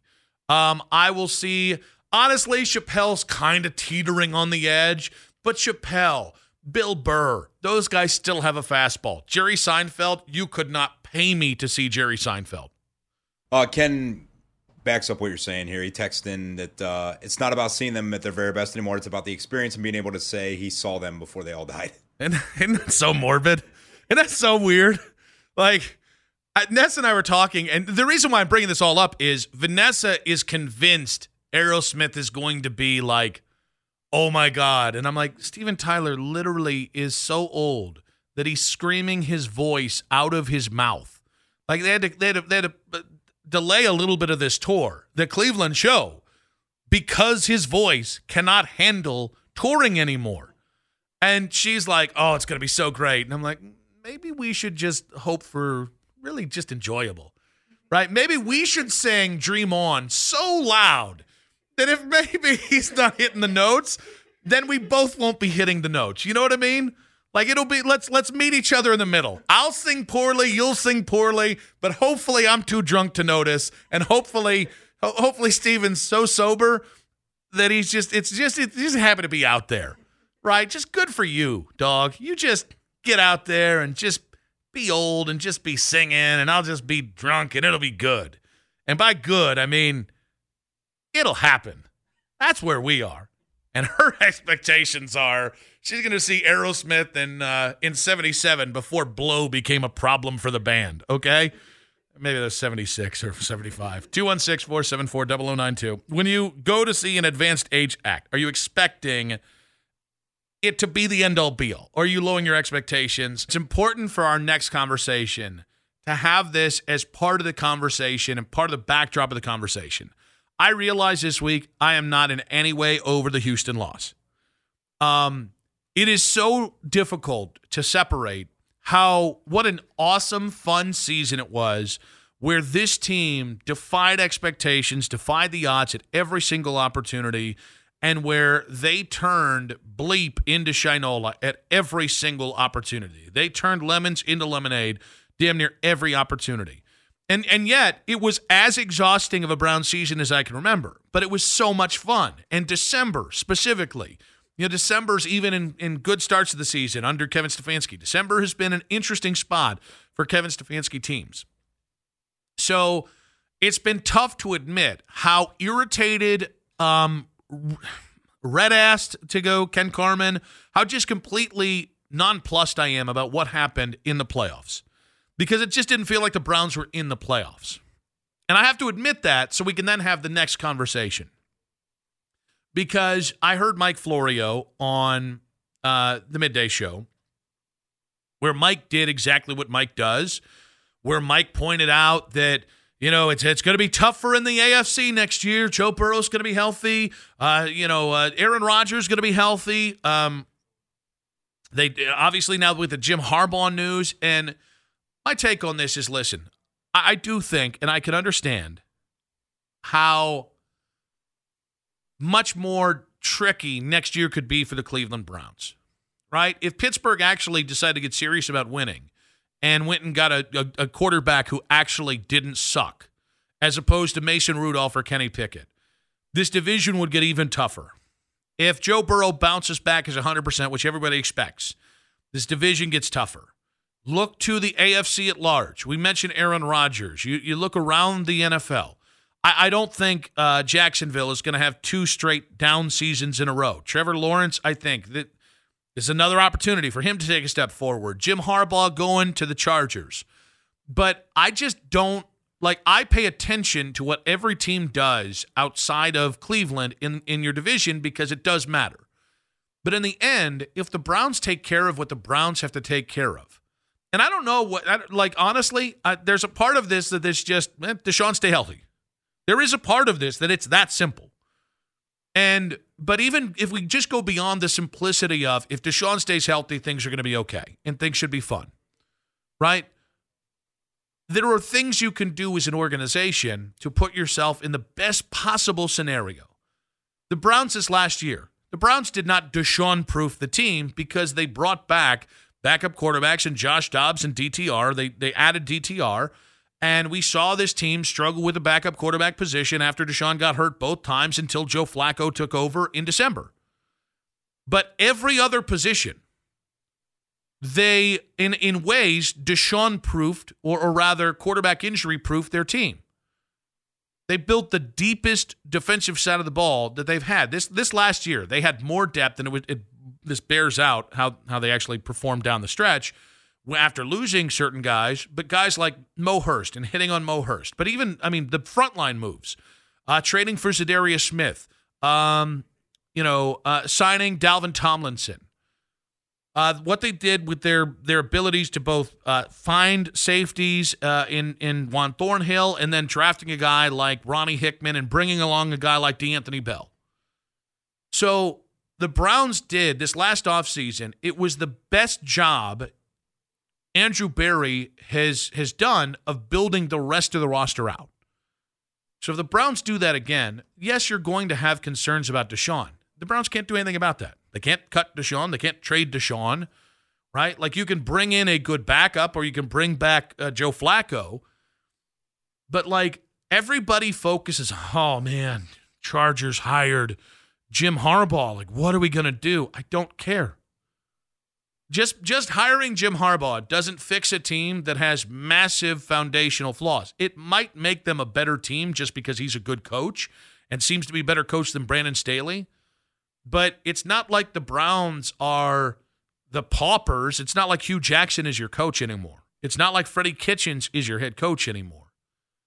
So there's a part of me, every time they trades for a good quarterback, or, C.J. Stroud, honestly, his development in Houston adds another wrinkle. There's another really great quarterback in this division.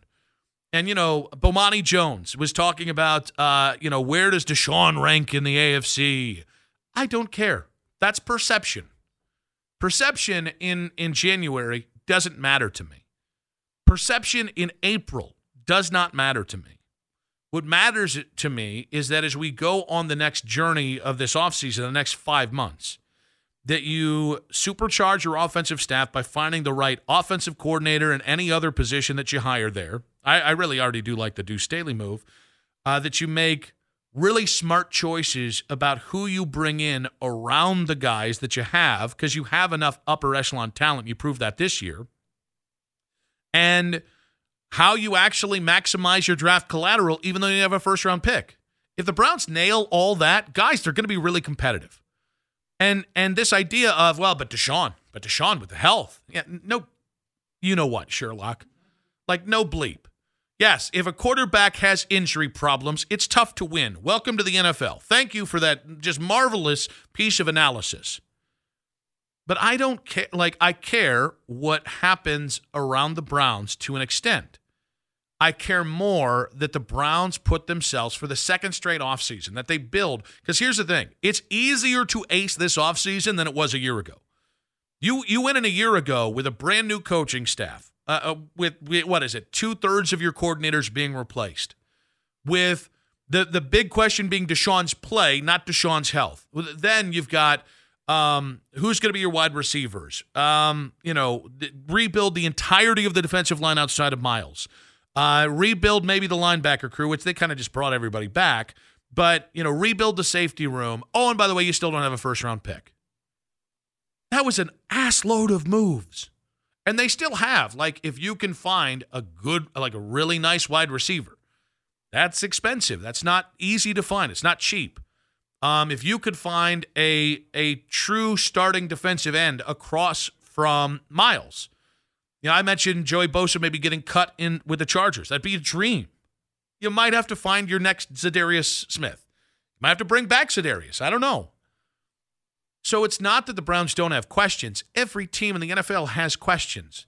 Every team in the AFC right now is racking their brains saying, how do I get into the playoffs, right? If I'm the 8th seed from this last year, or the 10th seed, or if I'm Denver, or if I'm Cincinnati, and every team in the playoffs is thinking to themselves, how do I stay in the playoffs, or how do I go from the 5th seed to the 1 seed? That's every year in the offseason, but because Cleveland fans react en masse to anything that is said about their team, jabronis like Mike Florio, and Mike, by the way, Mike makes more money than me. Mike is more successful. Kudos to him. But Mike knows what he's doing when he says, it's going to be really tough to compete. No, really, woo, you got me there. You reel it in there with those hot takes about how tough it's going to be. But I thought it was interesting. Yesterday we had Ross Tucker on because to me, I always just focus on the Browns. What can the Browns do to get, can I just go full Kevin Stefanski, to get 1% better today? Whereas everybody else points it to the rest of the competitive landscape. And I asked Ross, what's a bigger deal? Is it Deshaun's health? Is it the Browns? Or is it what's happening around them in the AFC? I don't know about Deshaun's health, so I'm going to say the overall competitiveness of the AFC because it's just rough. I mean, look at the 4 quarterbacks that played this weekend. They're all better than Deshaun Watson, and they're going to be. And then who are the other guys that didn't play that are still better than him? Burrow, Herbert. I mean, if you really list it, even if he's healthy next year, is Deshaun Watson a top 8 quarterback in the AFC? Mahomes, Josh Allen, DJ Stroud, Lamar Jackson, Joe Burrow, Justin Herbert, Tua Tagovailoa. I mean, he was unquestionably one of the top 5 guys in 2020 in the whole league, and now it's a real battle to consider him a top 7 guy in just the AFC. If you put Tua in the NFC, Tua would be a top 5 quarterback.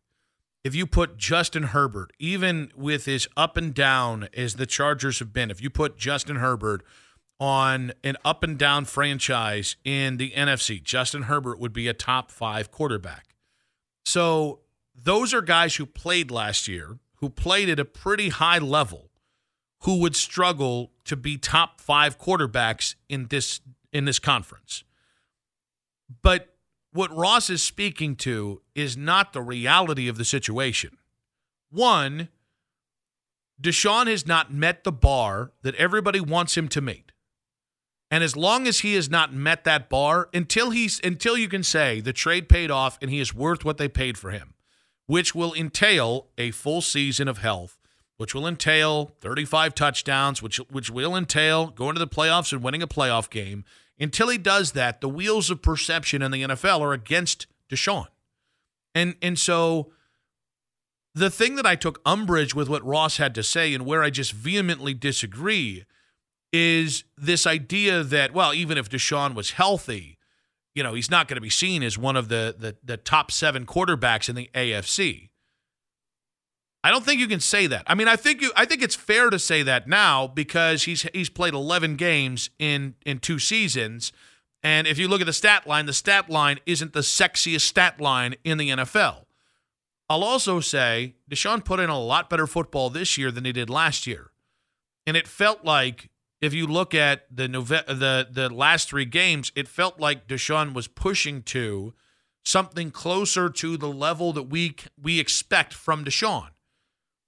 And if we think back to the way he played in the second half of that Baltimore game, now, people will say, well, but he didn't throw the deep ball a lot. That's fair. He also had 2 separate shoulder injuries. But I think it is talking out of both sides of your mouth to say, well, it's just a really tough competitive landscape. And if Deshaun's completely healthy next year, they're still not going to win. And while at the same point kissing the ass of Aaron, I'm not saying Ross is doing this, I'm saying the national analysts, assuming that Aaron Rodgers, a healthy Aaron Rodgers, is going to lead the Jets to a top 4 seed. I think there's a lot of there's no real defense of Deshaun right now. And right now, it goes back to the excuses thing. Guys, if you say Deshaun's health was the biggest issue with his 2023, that's not an excuse. It was a shoulder injury, his throwing shoulder, and he plays the quarterback position in the NFL. And his numbers still are pretty good if you factor in the shoulder excuse. It's not an excuse. It's a reason. 2 years ago, it wasn't an excuse that the guy hadn't played football in 700 days. That's a real thing. But because there's just a natural perception issue with Deshaun, people are not rooting for Deshaun because of why he was suspended and why he was sued.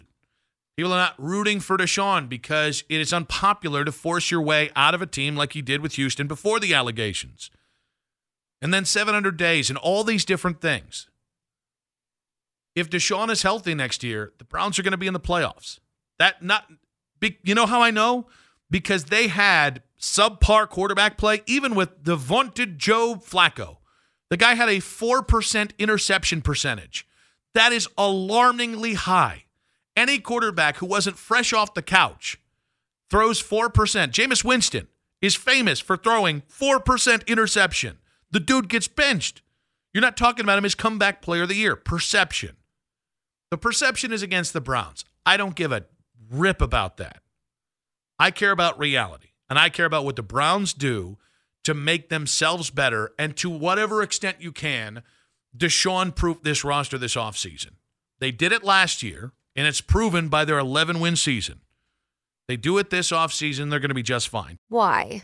If you have T-Mobile 5G home internet, you might be hearing this a lot. Why? Every time your internet slows down during the busiest hours. Why? Because your network gives priority to cell phone users. Why? Good question. Why not switch to Cox Internet with 2 times faster download speeds than T-Mobile 5G home internet during peak hours? Okay. Stop the whys and visit cox.com/5G home for details. T-Mobile prioritizes certain T-Mobile phone users over home internet users during times of congestion. Celebrate and save at Ashley's Anniversary Sale. With Hot Buys, your choice of colors starting at just $3.99. Ashley Sleep mattresses starting at $2.50. Plus, receive a free adjustable base with select mattress purchases. And shop top mattress brands like Stearns & Foster, Tempur-Pedic, Purple, and Beautyrest Black with 60-month special financing. Only at Ashley. Subject to credit approval. No minimum purchase required. Minimum monthly payment, down payment, tax, and delivery may be required. See store for details.